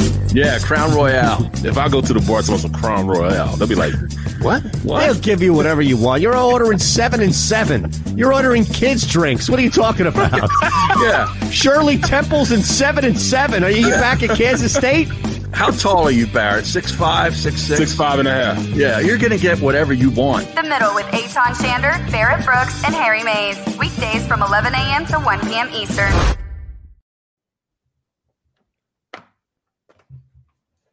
Right, so now we got 2 minutes and 30.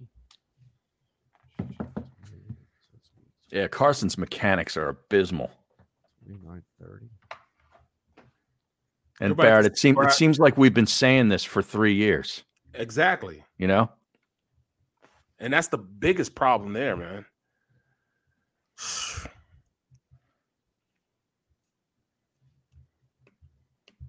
Well, it's official. Harden has officially requested. Yeah. Yep. Wow. Was that a Woj bomb? Forget. Looking at it. I just saw people. I saw Scoop tweet. Oh, it's Scoop? Yeah. Yeah.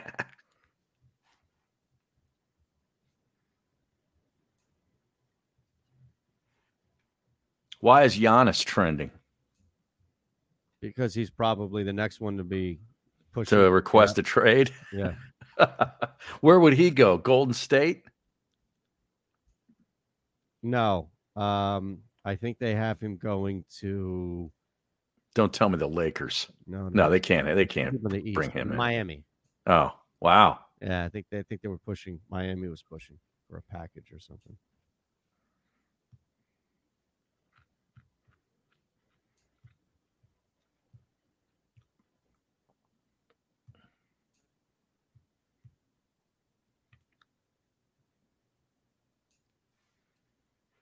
The Atlanta Hawks are the leading candidate, according to this. For who? For Giannis. No way. What is the Hoops Central? Who the hell is this? No, that's not an official account. I see this thing breaking. Giannis Antetokounmpo wants out of Milwaukee. The Atlanta Hawks reportedly are the leading candidate via ESPN Milwaukee. No way. How would they be the leading candidates? I don't know. Why would he want to go there? I don't know. That's the thing. It's a lot of it has to do with the Before you money. gotta make a pitching change. I tried to steal A lot of it has to do with the money that you're gonna have As to we were trying re-sign the come guy. back from the commercial break. It didn't work. You know? Because now I need some water. But I still have a couple minutes left before I can take a water break. Woj says the Heat. So, There you weekday go. mornings from 9 to 11 Eastern. That makes more sense. Because he's going to want to play there and sign there, not. I don't know who that first account was, but. You're listening to The Middle on the SportsMap Radio Network. Presented by Rocket Mortgage. Live from the O'Reilly Auto Parts Studios, here's Eitan Shander, Barrett Brooks, and Harry Mays.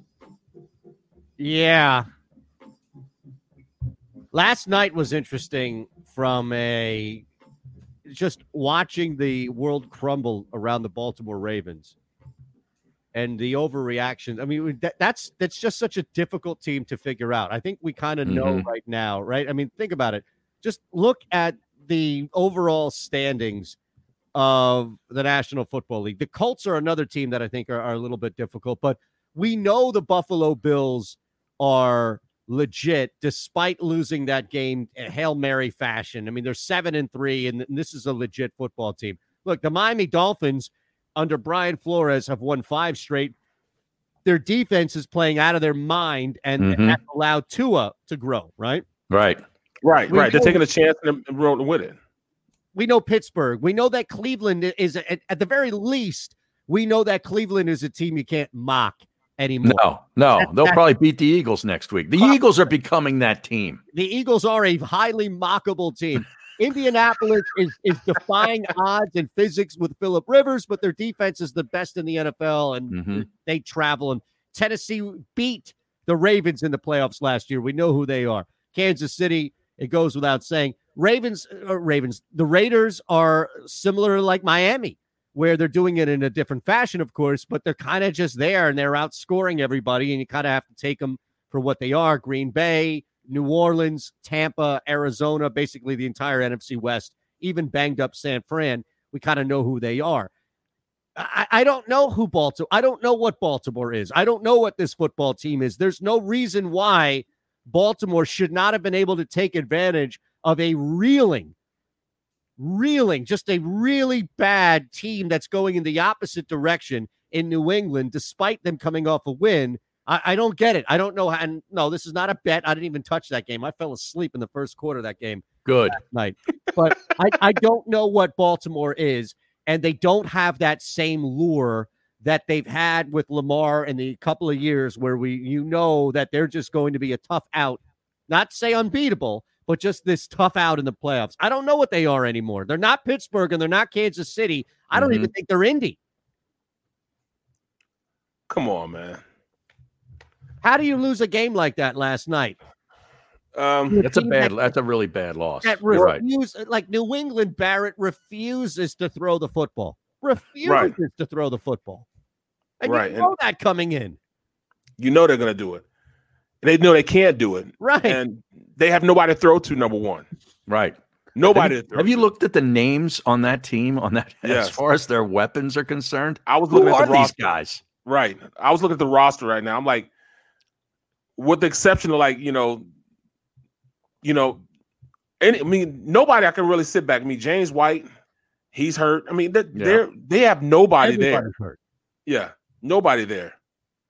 They were down like 20 guys. Look, That's ridiculous. I'm looking at this here Sunday. Guys were just out.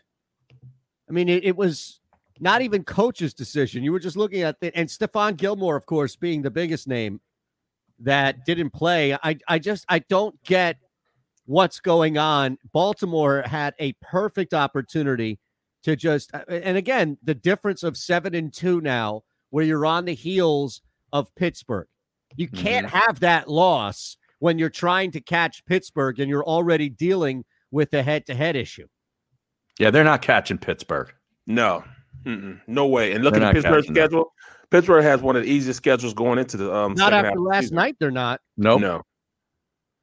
So I'm looking. N'Keal Harry. Yeah, he had a concussion. He was a first-round draft pick. Right, I remember that. At the 32nd pick or whatever in the draft out of Arizona State, and he has not done anything. Nope. Jacoby Myers, former quarterback. Sounds like a law firm. Bird.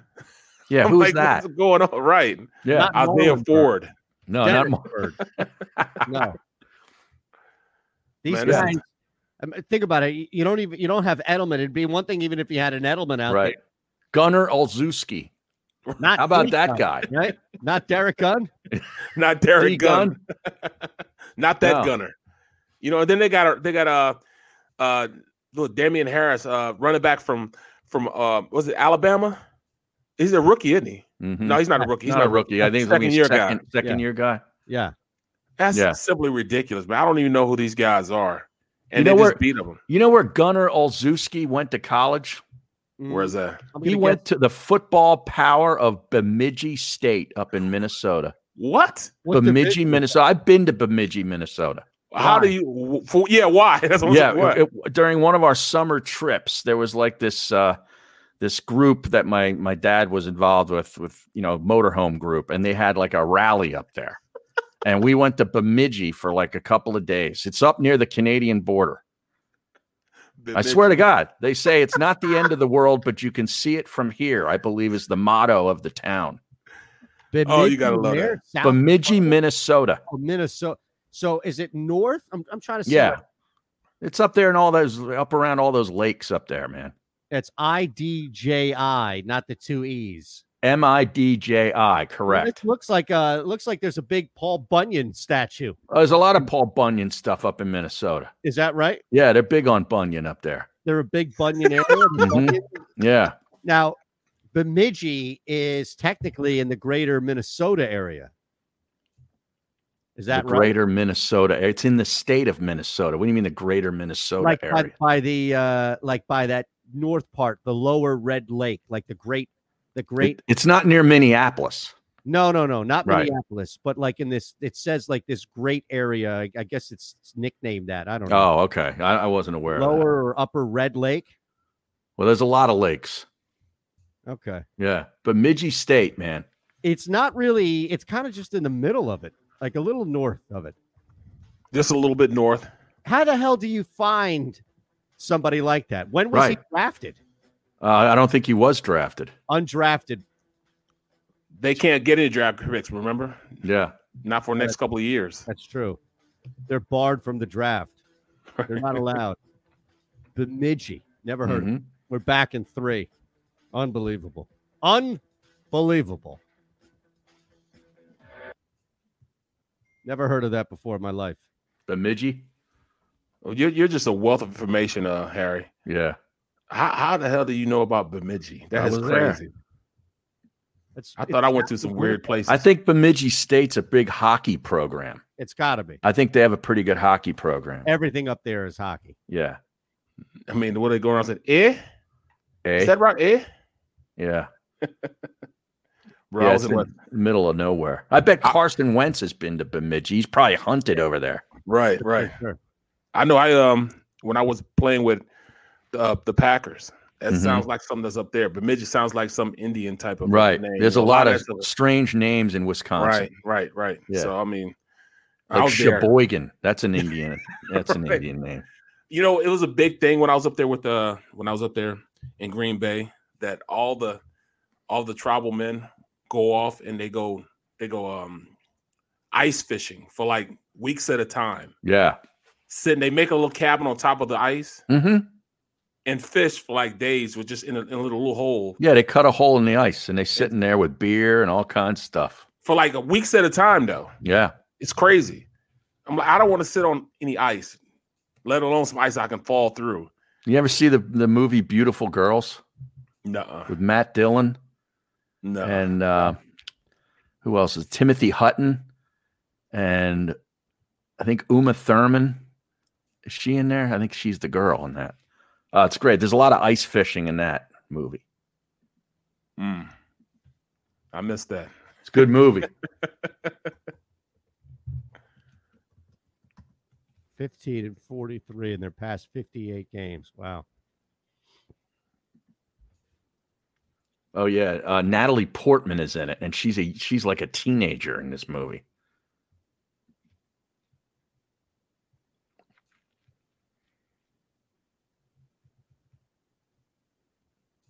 No. Boy, I tell you, man, this week was not good. How'd you do, man? Oh, that yeah, snow plowing is in that movie too. Play action reel. You're right. What did you lose your bets, Eitan? You have a rough week. Let's see. Saturday I went 3-4, so that was not fun. And it killed a couple of round robins, but that Masters one that I sent you guys, where all four of those guys finished top 10. Yeah, that helped. That helped. And then yesterday, the only ones that really got me yesterday was I took the under in that Washington-Detroit game, so that didn't hit. And then there was one other. Yesterday was good. Yesterday was fine. I think it was 5-2 yesterday. This is Berserker's upset with us. Me? With us. Rocket Mortgage. Live from we do. the Auto Parts Studio. Look at the chat. Eitan Let me see. Hold on. Barrett Brooks and Harry Mays. All right. Let's look at this here. Harry's just staring like, yeah, look at okay. Look at what? Yeah, what are you looking at? Well, there are a couple of different ways you can take what we were talking about and now formulating it into moving forward. Like, for example, a football game tonight, right? Mm-hmm. I'm not watching this game. Well, come on. Come on, dude. All right, let me just say something. This past Thursday, we had the same exact scenario play out. All right. So for those of you who are paying attention to lines and movement, et cetera, it's not essential by any means. But what happened was the Titans opened up as home favorites, and the Colts were then bet into being the road favorite. Well, guess who won? All that sharp money poured in immediately on Indianapolis, and that changed the dynamics of it. And guess who won? Indianapolis rolled them in a landslide victory. The same thing has happened in this game tonight, where Minnesota has now been bet hard based off of sharp money, has been bet hard into a road favorite to the point now where it's 3.5 here locally in Philadelphia. You can get Chicago plus 3.5. Wow. Yeah, I'd say the Bears are entering that New York Jets territory in my football mind. Come on, Harry. I That's can't like comparing stand Carson Wentz to Drew Lock. Yeah, which is what we just did. I know it hurts Eagles fans' sensibilities, but right now the quarterback is playing equal football with a couple of lousy quarterbacks. Well, see, you just got Berserker Sportsman. He's pissed about that. I know. He's hot. The last segment. That's it. Just dump it. I wish we could. We're on the stream. You know? That's the difference. He is totally offended right now, man. My fault. We got to tell the truth, bro. We got to tell the truth. I mean, what else do you want me to do? I lie for you before I lie to you. At this point, Carson he's that bad right now. And that's my dog. That's my guy, because I didn't talk a lot about him to a lot of people and defended him, you know what I'm saying, and fell on the sword a couple of times for him. But I'm starting to get to a point now where I can't do it. I gotta tell the truth. I'm getting to the point where I'm starting to realize that it's him. Right. You know what I mean? You can take away the weapons, whatever it is, but you bring them back, and the offense still looks stagnant. Yeah. You know what I mean? So, are you not gonna have anything involved in this game at all tonight? Like, what else is there to watch tonight? I'm gonna watch The Undoing. Well, you're gonna be disappointed. Well, I gotta watch it. No, I know you have to. Like this is, if it was one or the other, then I would say good. Watch The Undoing, so the three of us can talk about it tomorrow. Barrett, I know you saw it, and I'm not. I gotta watch it again because I'm trying to see where it could pull me in, and there was nothing about it that pulled me in. Oh, so it's that bad of an episode that Barrett is on the way out, and if it weren't that there's only 6 episodes in the show, you'd probably bail?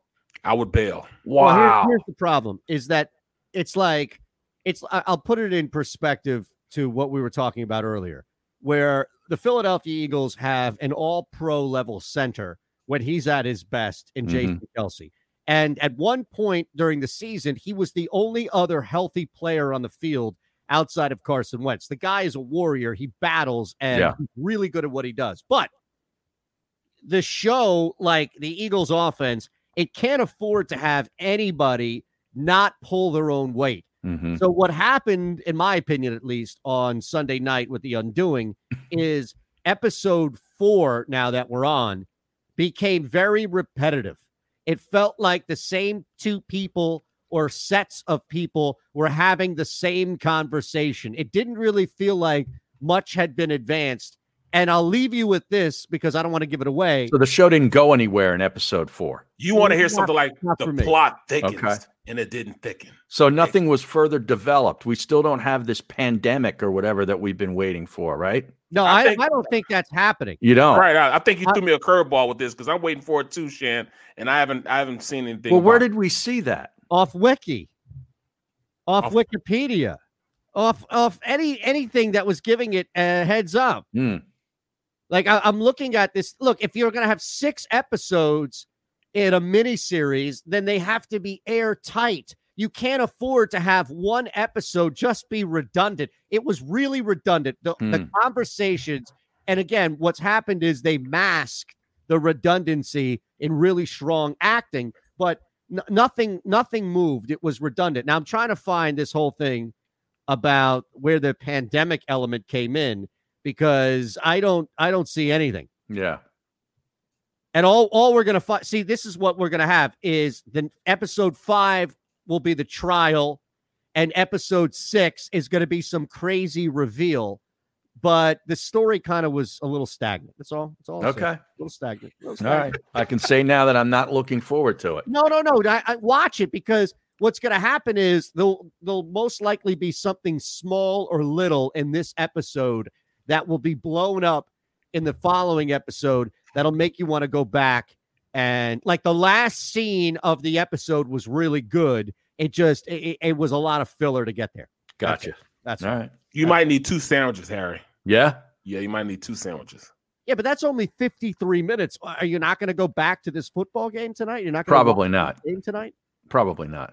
So Kirk Cousins against Nick Foles. I gotta watch it, man. Well, I know you gotta watch it. Right? I'm a junkie. It just keeps calling me. I can't stop. I gotta watch it. See, for me, it's got to be good football. Like football's not like pizza to me. Like even bad pizza is pretty good. No, I can't do pizza. I need good football. I'm tired of watching the Eagles. I want to watch a team that's good. You're not going to get that. You had to sit through 5 games in the early slate just to get to 6. I know. All 6 were really good in the second half. This was the perfect weekend for the Masters because the college football Saturday sucked because half the games were canceled. Right. And Sunday, the early window was as bad as it gets. The Eagles-Giants didn't disappoint. It was a stinker. And the late window really wasn't all that good except for Arizona and Buffalo. It was a perfect weekend for the Masters. Harry, you got to stop that, man, because at this point, man, you that was just too real for me. I mean, that's exactly what's going on. And here I am a junkie, but I have to say you're right. It just everything. Thursday night football was good, and it's going to be again this week. The later games were much better than the earlier action. Right. The Dolphins. You knew that the Dolphins and the Broncos game were going to be stinkers, but that Rams-Seahawks game came down to it, especially before they even kicked that field goal. I mean, there was a lot of there, and unfortunately for the Bengals, that was a good first half of football. Bengals just crumbled in the second half, but if you watch, because remember that game started late, right? Yeah. The defense played really well. Yeah, but I like watching good offense, so I watched the Steelers. Well, blame Joe Burrow. Ben was enough. Yeah, but he didn't really pick up until the second half. Mm-hmm. I mean, they got that one touchdown. I mean, the second one came late in the second quarter, but that was a tight game. It just sucked because the Bengals had nothing working for them on offense, and they were turning the football over left and right. But my goodness, I mean, that first slate of football was awful, was brutal. Let me explain this to you. I don't see games as being awful because I can watch anything, and I try to break down what teams are trying to do against other teams. Browns game wasn't awful. Yeah, that wasn't even the Eagles game because I could see the game plan that the Giants implemented to beat the Eagles, and they did everything that I thought they were going to do, but they added a little wrinkle to it. They said, "All right, we're not going to allow you to beat us." Defensively, we're going to play zone, cover 2, let everything get caught in front of us, and then we're going to rally to tackle the ball. Because you guys can't beat us. You guys can't beat us consistently for an 80-yard drive. We know you can't do that, and we're going to put it to the test, and you didn't do it. You're not going to put 6 or 7 first downs together. Thank you. Yes, that's exactly what it was. Well, that's different, though, than – I mean, I don't know how you can defend that Cleveland-Houston game as a good football game. Well, I couldn't really watch, man. I was working. I was working during the time. Yeah, I watched. It was awful. I was on this very network giving updates on that game as they were going on. It was brutal. It was awful. God. They didn't run the ball. That's all they did was run the ball. What's wrong with that? That's great. 3 yards in a cloud of dust. I won a Super Bowl doing that. No, you guys actually were able to get first downs and score touchdowns. No way you guys win a Super Bowl if Jerome Bettis is falling over his feet at the 3-yard line. What is this, Woody Hayes? Right. Come on, man. Come on. Let's keep this thing in perspective, can we? I'd rather watch Bemidji State. Who do they have coming up? Yeah, who do they have? They have St. Cloud State? Right. Jesus. That's when hockey brings in all the crowd. Yeah. And what happened with my Carolina Panthers yesterday? They were in that game, and then all of a sudden they weren't. No. Again, I was watching that one too. It was a first half, and then all of a sudden that defense just laid down. That defense, they were in a big heap of trouble. I saw Ronald Jones taking off for what looked like a 100-yard touchdown run. I'm like, this is over. He still would have had 100 yards if you take that run away. That's how crazy it was. Yeah. I mean, it was a crazy – so – just real quick, and I'll close the door on this, and I'll let you get a shot at this, Harry. You saw what happened on Thursday. The same exact scenario is playing out tonight. Are you going, would you expect then the same thing to happen where the team that was bet heavy from dog to favorite is going to roll? Because that would mean that Minnesota is going to destroy Chicago tonight. Good. I hope they do. But I'm saying, do you adhere to that same principle? No, I would. No. Why? Okay. Well, why? Why not? This is a defensive game. All right, Minnesota. The only thing they can do is run the ball. You're not just going to run the ball with those guys, Atkins and those guys up front. Mack is not having it. This is going to be a running back is Dalvin Cook. I don't know. Yeah, he's pretty darn good. I know he's good. Their defense is pretty good, man. You know, they're great against the run. We're not talking about a team that, you know, is going to go out there and just throw the ball 100 times, you know, and get lucky sometimes. They're not that type of defense, man. They're going to beat you up front and make you score. That's what I'm saying. It's going to be a low scoring game. You know, I mean, how do they score at all? Well, they're going to have to run the rock. I don't know if with David Montgomery. He's all right. He's all right. But I'm just all right. But the other guy is way better. You're asking for a lot, Barrett. A lot tonight. That's up to 3.5 now. I'm telling you. How many points you think? What's the over on this? 45.5. I would. I bet the under 43.5. Everybody and their mother thinks that this game is going to be 13-3, and watch this sucker be a shootout tonight with those quarterbacks.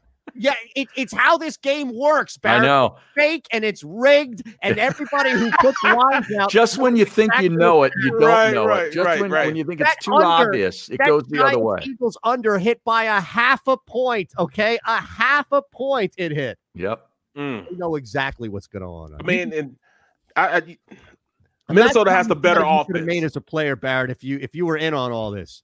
Well, see, that's why I'm not a good bettor, because I'm looking and well, I understand. I understand, you know, Minnesota. I understand Minnesota has some weapons, you know, even though they run the ball out. I mean, they got Adam Thielen. You know, they have guys that can go out there and really play. Kirk Cousins sucks, but, you know, a tight end, you know, Kyle Rudolph is one of the best, you know, tight ends in the league. Irv Smith is an athlete, you know, just like the guy we saw yesterday for the Giants. Oh, look at you talking yourself into the Vikings pick. I love it. All right, we'll trying, man. Next year. It's The Middle, phillyvoice.com/The Middle. A lot of people on the stream. We'll get to you as well. phillyvoice.com/The Middle, and of course on Sports Map Radio. The philosophy that guides my work as an attorney is, number one, that we are in place of a position of trust.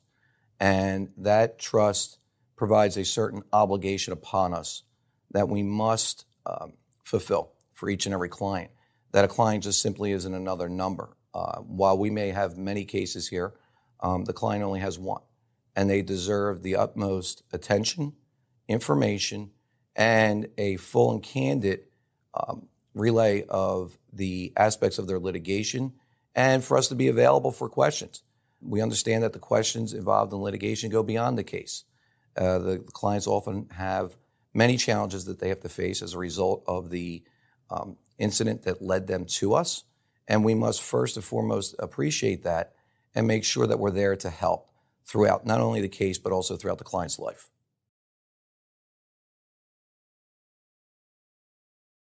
All right. Should we send Barrett to betting school? Is there a betting school? Well, Xander says we have to get the Philly Godfather on the show and teach Barrett some things about betting. Put him through betting school. I got to go through betting school. Yeah. I bet too much through the heart, man. I mean, I try to go with analytics to, you know, why teams are going to do this and to do that. Right. Well, it doesn't work. These are the same arguments I used to get into with Baldy when I used to do the show with Baldy. Because, you're like him. You do it through, your film work and all this stuff. Yeah. And I'm like, no, Baldy, they're telling you. Vegas is telling you everything you need to know. I don't need to watch any damn film. Vegas understands, that betting is to a science, I'm right. Like, how do they know this? Why would they bet this? I mean, are you watching the same film I'm watching? Evidently you're not. Right. And who ends up winning? They win. That's right. Crazy. It's because so much is contrarian. These, this stuff gets built up all week. Mm-hmm. Oh, this team can't do anything. You got people on TV yelling and screaming. Right. There's no way they can stop this guy. So it gets created into this narrative. And then when you go out there, people are surprised that the Dallas Cowboys are playing for pride and the Steelers are just like, get us out of this football game, man. Mm-hmm. Like, we don't want to be here. I'm ready to go. Let's just get out. Let's get this win and go. Like, think about how many letdowns they're going to be this coming week. Arizona's on a short week after a Hail Mary, right? And the Seahawks have lost 3 of 4. Green Bay, Indianapolis is the best game. The hottest. Yes, although I think Indy is set for a big letdown. They had an extra couple days to prepare too, or relish in victory. Yeah. Kansas City and the Raiders isn't bad. I took them at 7. You took the Raiders? No, I took the Chiefs. I think I have a feeling that's going to be bet up. You're listening to The Middle on the SportsMap Radio Network. Presented by Rocket Mortgage. Live from the O'Reilly Auto Parts Studios, here's Eitan Shander, Barrett Brooks, and Harry Mays. All right, final 2.5 minutes here. Just letting the fellas in on a couple of plays, early plays. You got to get in on Sunday, man. You got to get in when the betting is hot. How about this? There's a couple of real stinkers, too. New England and Houston. That game Staying sucks. the hell away from that. Cincinnati, Washington. That I got the Bengals getting 2. And the Jets and the Chargers. Bengals up to 2.5, by the way. That thing might be bet to 3. How are you not taking the Bengals with points? I couldn't care less. And here's another one that I'm locking in right now. Take the Miami Dolphins -3, only a field goal in Denver. Yeah, that's another stinker. Dallas getting 8 points. How bad is it in Dallas that they're getting 8 points in Minnesota? Minnesota hasn't even played tonight. I know. Whoa. What does that tell you? The look-ahead line is 8 points at home against Dallas for a team that theoretically could get crushed tonight. That tells me that these guys, these people, these humans that are running this stuff are even more confident in Minnesota tonight. Right. Absolutely. So that means they're going to drag them. They're going to drag the Bears. Yep. It'll be the 3rd straight win. And then they're going to go in on their high horse and beat up on Dallas. Mm-hmm. Oh, my goodness. All right, I'm starting to get it a little bit now. I'm starting to understand what's going on. It's starting to I'm starting to open up a little bit. I'm sorry, Barrett. I was going to just slide this in. The best play of the weekend was me staring Saturday night at a cash out opportunity. $1.56 more than I bet on the Eagles money line. And me saying, nope, just pushing and cashing out. That was the best play of the week. All right. You guys got anything else before overtime? We got 30 seconds on the network. You want to thank Ron Culver? We always want to thank Ron Culver. Absolutely. We appreciate everything. That's a fantastic job. And guys, I'm not finished with my table. In fact, I got about another week on my table to do. Another week? Yeah. I'm trying to find a place to get my table planed, and I can't. Tuesday. Come on. All right. I can't, man. Got about 10 or so. Boy, this Eagles situation. Doug, now people are all over Doug Peterson in the press conference. Oh, yeah? Yeah, this good. He seemed defeated. Didn't he? Did you watch it? The press conference? He seemed, but now everything is going to be made up of what he did and what he said and how edgy he is. And I hope he flips out on somebody. He's going to, definitely. He blamed the snaps on Kelsey, by the way. He did. Yeah. Well, they were. Kelsey's fault. Not Hurts. R.E., the mishandled snaps with Jalen Hurts. Doug Peterson said they not on Hurts. Said he's spoken to Kelsey about center quarterback exchange. Boy, I hate to do What did I tell you guys? What I tell you guys? Didn't I explain to you what was going on? Yeah. Teams understand how to play against Kelsey now. Because he doesn't have Brooks and Sayamalu on his right and left side. Right. So they know that they can generate a matchup with him one-on-one against a bigger guy. And the inexperience of those two guys. Well, that was that Sheldon Richardson. Yeah. he had a whale of a game. Watch this. Watch what you see this weekend. Right. Man, it's crazy watching this. Yeah, who are the tackles, the inside tackles for the Browns? I think didn't you just say Sheldon Richardson? Yeah, they're pretty good. Yeah, they're not pretty good. They're real good, and they're really good against the run too. Right. Well, we don't do that anyways. Not enough. But all right, you got Sheldon Richardson. Yep. Who's the other one? Larry Ogunjubi. Ogunjubi. Larry Ogunjubi. Ogunjubi. Yeah, Ogunjubi. And then look at the guys rushing the pass on the outside. Well, Myles Garrett. And Olivier Vernon. Now they know him. Olivier Vernon was with the Giants and the Dolphins. Yeah. Exactly. But, And then look on the guys on the outside. Oh, my goodness. It's going to be a tough day. You know, Denzel Ward is one of those guys that, you know, first-round pick, great player. This might be a long one. Might be a long one. You know what's crazy? What Harry asked this earlier in the show. And I think we still have to keep the opposite in perspective. But Harry asked about what happens if they don't win the division, if the Giants of Washington, even Dallas, somehow. Well, I asked if they continue in the spiral and they end up like a 4-win team. Right. And that's assuming that nobody's winning the division with 4 wins. No. We think. But here's the other part of it. What happens, and I wouldn't even say if, what happens when they win the division? And that, again, I think goes back. Like, I could see the Philadelphia Eagles not making a major change, but firing a position coach or getting rid of somebody on this team that either has been dead weight or, you know what I mean? Like, getting rid of Alshon Jeffrey as the perception of, see, we did something, right? Even though you really didn't do anything. Mm-hmm. I mean, winning this division right now could be the worst for anybody that wants change. There's no way you can continue to root for this division, for them to win this division. I'm going to tell you this, fellas. Look at this. There has not been a back-to-back winner in this division since what? Since McNabb and he was here? Yeah. We're talking like 09, around there. No, I think it was even longer than that.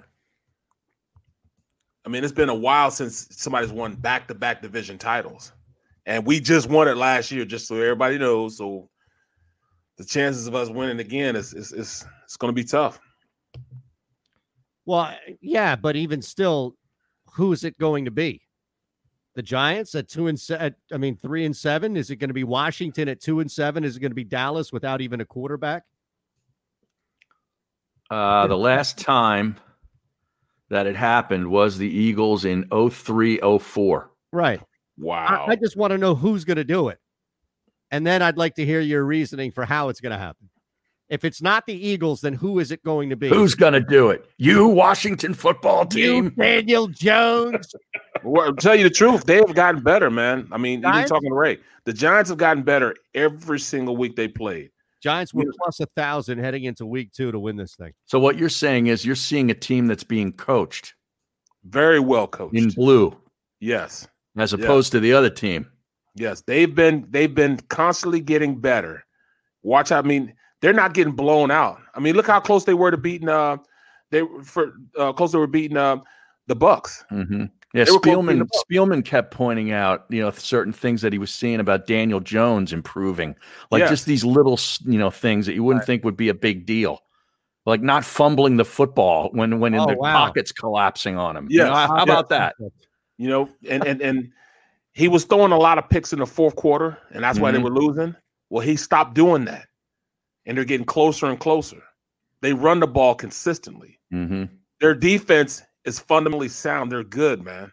Well, they also have a hell of a schedule like the Eagles do. That's the thing, right? Right, they do. It's hard. And I wonder, so to your point, Barrett, I wonder which one of these 4 teams is going to be the team that sneakily, if that's a word, gets by 2 teams that they shouldn't. Because that's really where you're at right now, is whoever wins this division is going to beat most likely 2, if not definitely 1, teams they should not beat. Like the Eagles would have to beat the Saints or the Seahawks or something like that. Packers. Dallas would have to beat. And you know what, Harry, real quick, you probably should throw Cleveland in there as well at 6-3. Yeah. I mean, maybe Cleveland and Green Bay are the 2 teams they beat, and now that's the difference. Or the Giants. Mm-hmm. Look, Washington, I don't know what to make of Washington either. Detroit's a 7-9 football team. Mm-hmm. Their schedule is the same as our schedule, so they got to go out and beat. They got to play Pittsburgh yet. Yeah, Washington. Yeah, it's not easy for Washington either. Seattle. Well, the Giants will win this weekend. I think they'll beat the Bengals. Washington has the Bengals this week? Well, next week on right. the 29th. Yeah, Washington's a shady home favorite. Right. They got a bye week this week coming up. Giants do. Yeah. Well, they come back. I can see them beating the Bengals. Then they go to Dallas. Then they go to Pittsburgh. They got 3 straight road games at Dallas, Pittsburgh, at San Francisco. Mm. Then they get Seattle and the Panthers at home, and then they finish in Philly. Wow. Yeah, it could come down to week 17 with the Giants and the Eagles. Yep. Would you fire? Last question for you guys on overtime here. Would you fire? Let's say the Eagles. I'm going to give you a scenario. It's no better than 7-9. All right, and I don't know. They're going to win 4 games. Are they going to win 4 games? Who the hell knows at this point, right? But they would basically have to be 4-3. Right? They'd be 6-9-1 is what you're saying. Yes, 6-9-1, correct. Mm-hmm. So technically, they have to win 3 games. 3 games. 6-9-1 is their record. That's good enough to win the NFC East. Are you making any changes from coordinator up? I think Schwartz would be gone. And maybe even because he might want to just a change of scenery. And I think that's the biggest thing. I think he wants to be out of here. Mm-hmm. Wow. Now he wants to be out of here. That's going to be insane. If where would he go, to be a DC somewhere else? Who's going to hire him as a head coach? Bemidji State. Imagine he goes to Bemidji State and leads one of the country's top defenses. Exactly. Then what are you going to say with egg all over your face, Harry? I wanted the guy out. The guy out. He's got the number 1 rushing defense at Bemidji State. In Division 2. I figured it was less than FBS or FCS. Yeah, I think it's D2? Division 2, probably. Well, who plays D2 anymore? Stony Brook? Who's I don't even think there is Division 2 anymore. Is there? Not this year because of COVID, but normally, Shippensburg, East Stroudsburg, Westchester. Here you go. We'll end on this. The Phoenix Suns are finalizing a deal to acquire Oklahoma City Thunder All-Star guard Chris Paul, according to the Woj. Mm-hmm. That's a good deal. That's a hell of a deal for Phoenix. I don't know what they're giving up, but what are they giving up though? Draft picks, I'm sure. And so now you got Devin Booker with CP3 and that Ayton kid? Yeah. Who else do they have? They're not a bad team by any means. They got the kid from Villanova that the Sixers drafted. Yep. Villanova guy. Yeah, Bridges. How much more you're going to get? Mikal Bridges. Paul had a great year for being old as he is. So that means he's not coming to the Sixers. No, sir. There's nobody coming to the Sixers. Thank you, Barrett. Thank you once again for being the voice of reason. Nobody that we know is coming to the Sixers. All right. On that note, we're back on Tuesday, 11 o'clock in the morning. Make sure you continue to ride with us. Join us. We want to thank, as always, the great people at Fritz and B and Cooley for allowing us to do this show from the Fritz and B and Cooley studios. We appreciate all of the comments out there, and we'll hit you up tomorrow on a Tuesday. It's themiddle, phillyvoice.com/themiddle. The philosophy that guides my work as an attorney is, number one, that we are in place of a position of trust, and that trust provides a certain obligation upon us that we must fulfill for each and every client.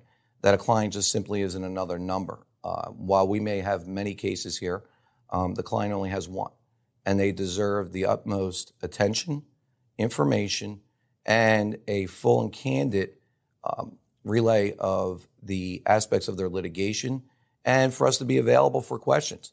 We understand that the questions involved in litigation go beyond the case. The clients often have many challenges that they have to face as a result of the incident that led them to us, and we must first and foremost appreciate that and make sure that we're there to help throughout not only the case but also throughout the client's life.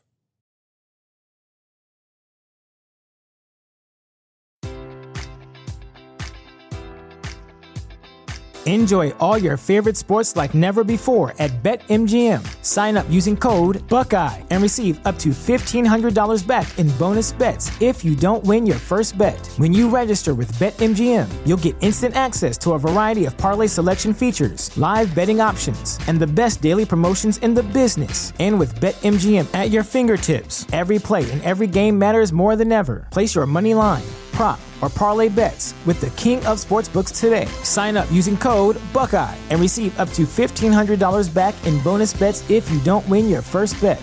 BetMGM and GameSense remind you to play responsibly. 21 plus and present in Ohio, subject to eligibility requirements. Rewards are non-withdrawable bonus bets that expire in 7 days. Gambling problem? Call 1-800-GAMBLER. In partnership with MGM Northfield Park.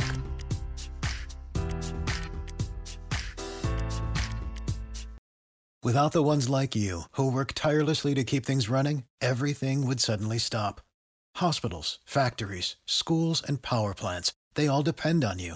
No matter the weather, emergency, or time of day, you're the ones who get it done. At Grainger, we're here for you with professional-grade industrial supplies.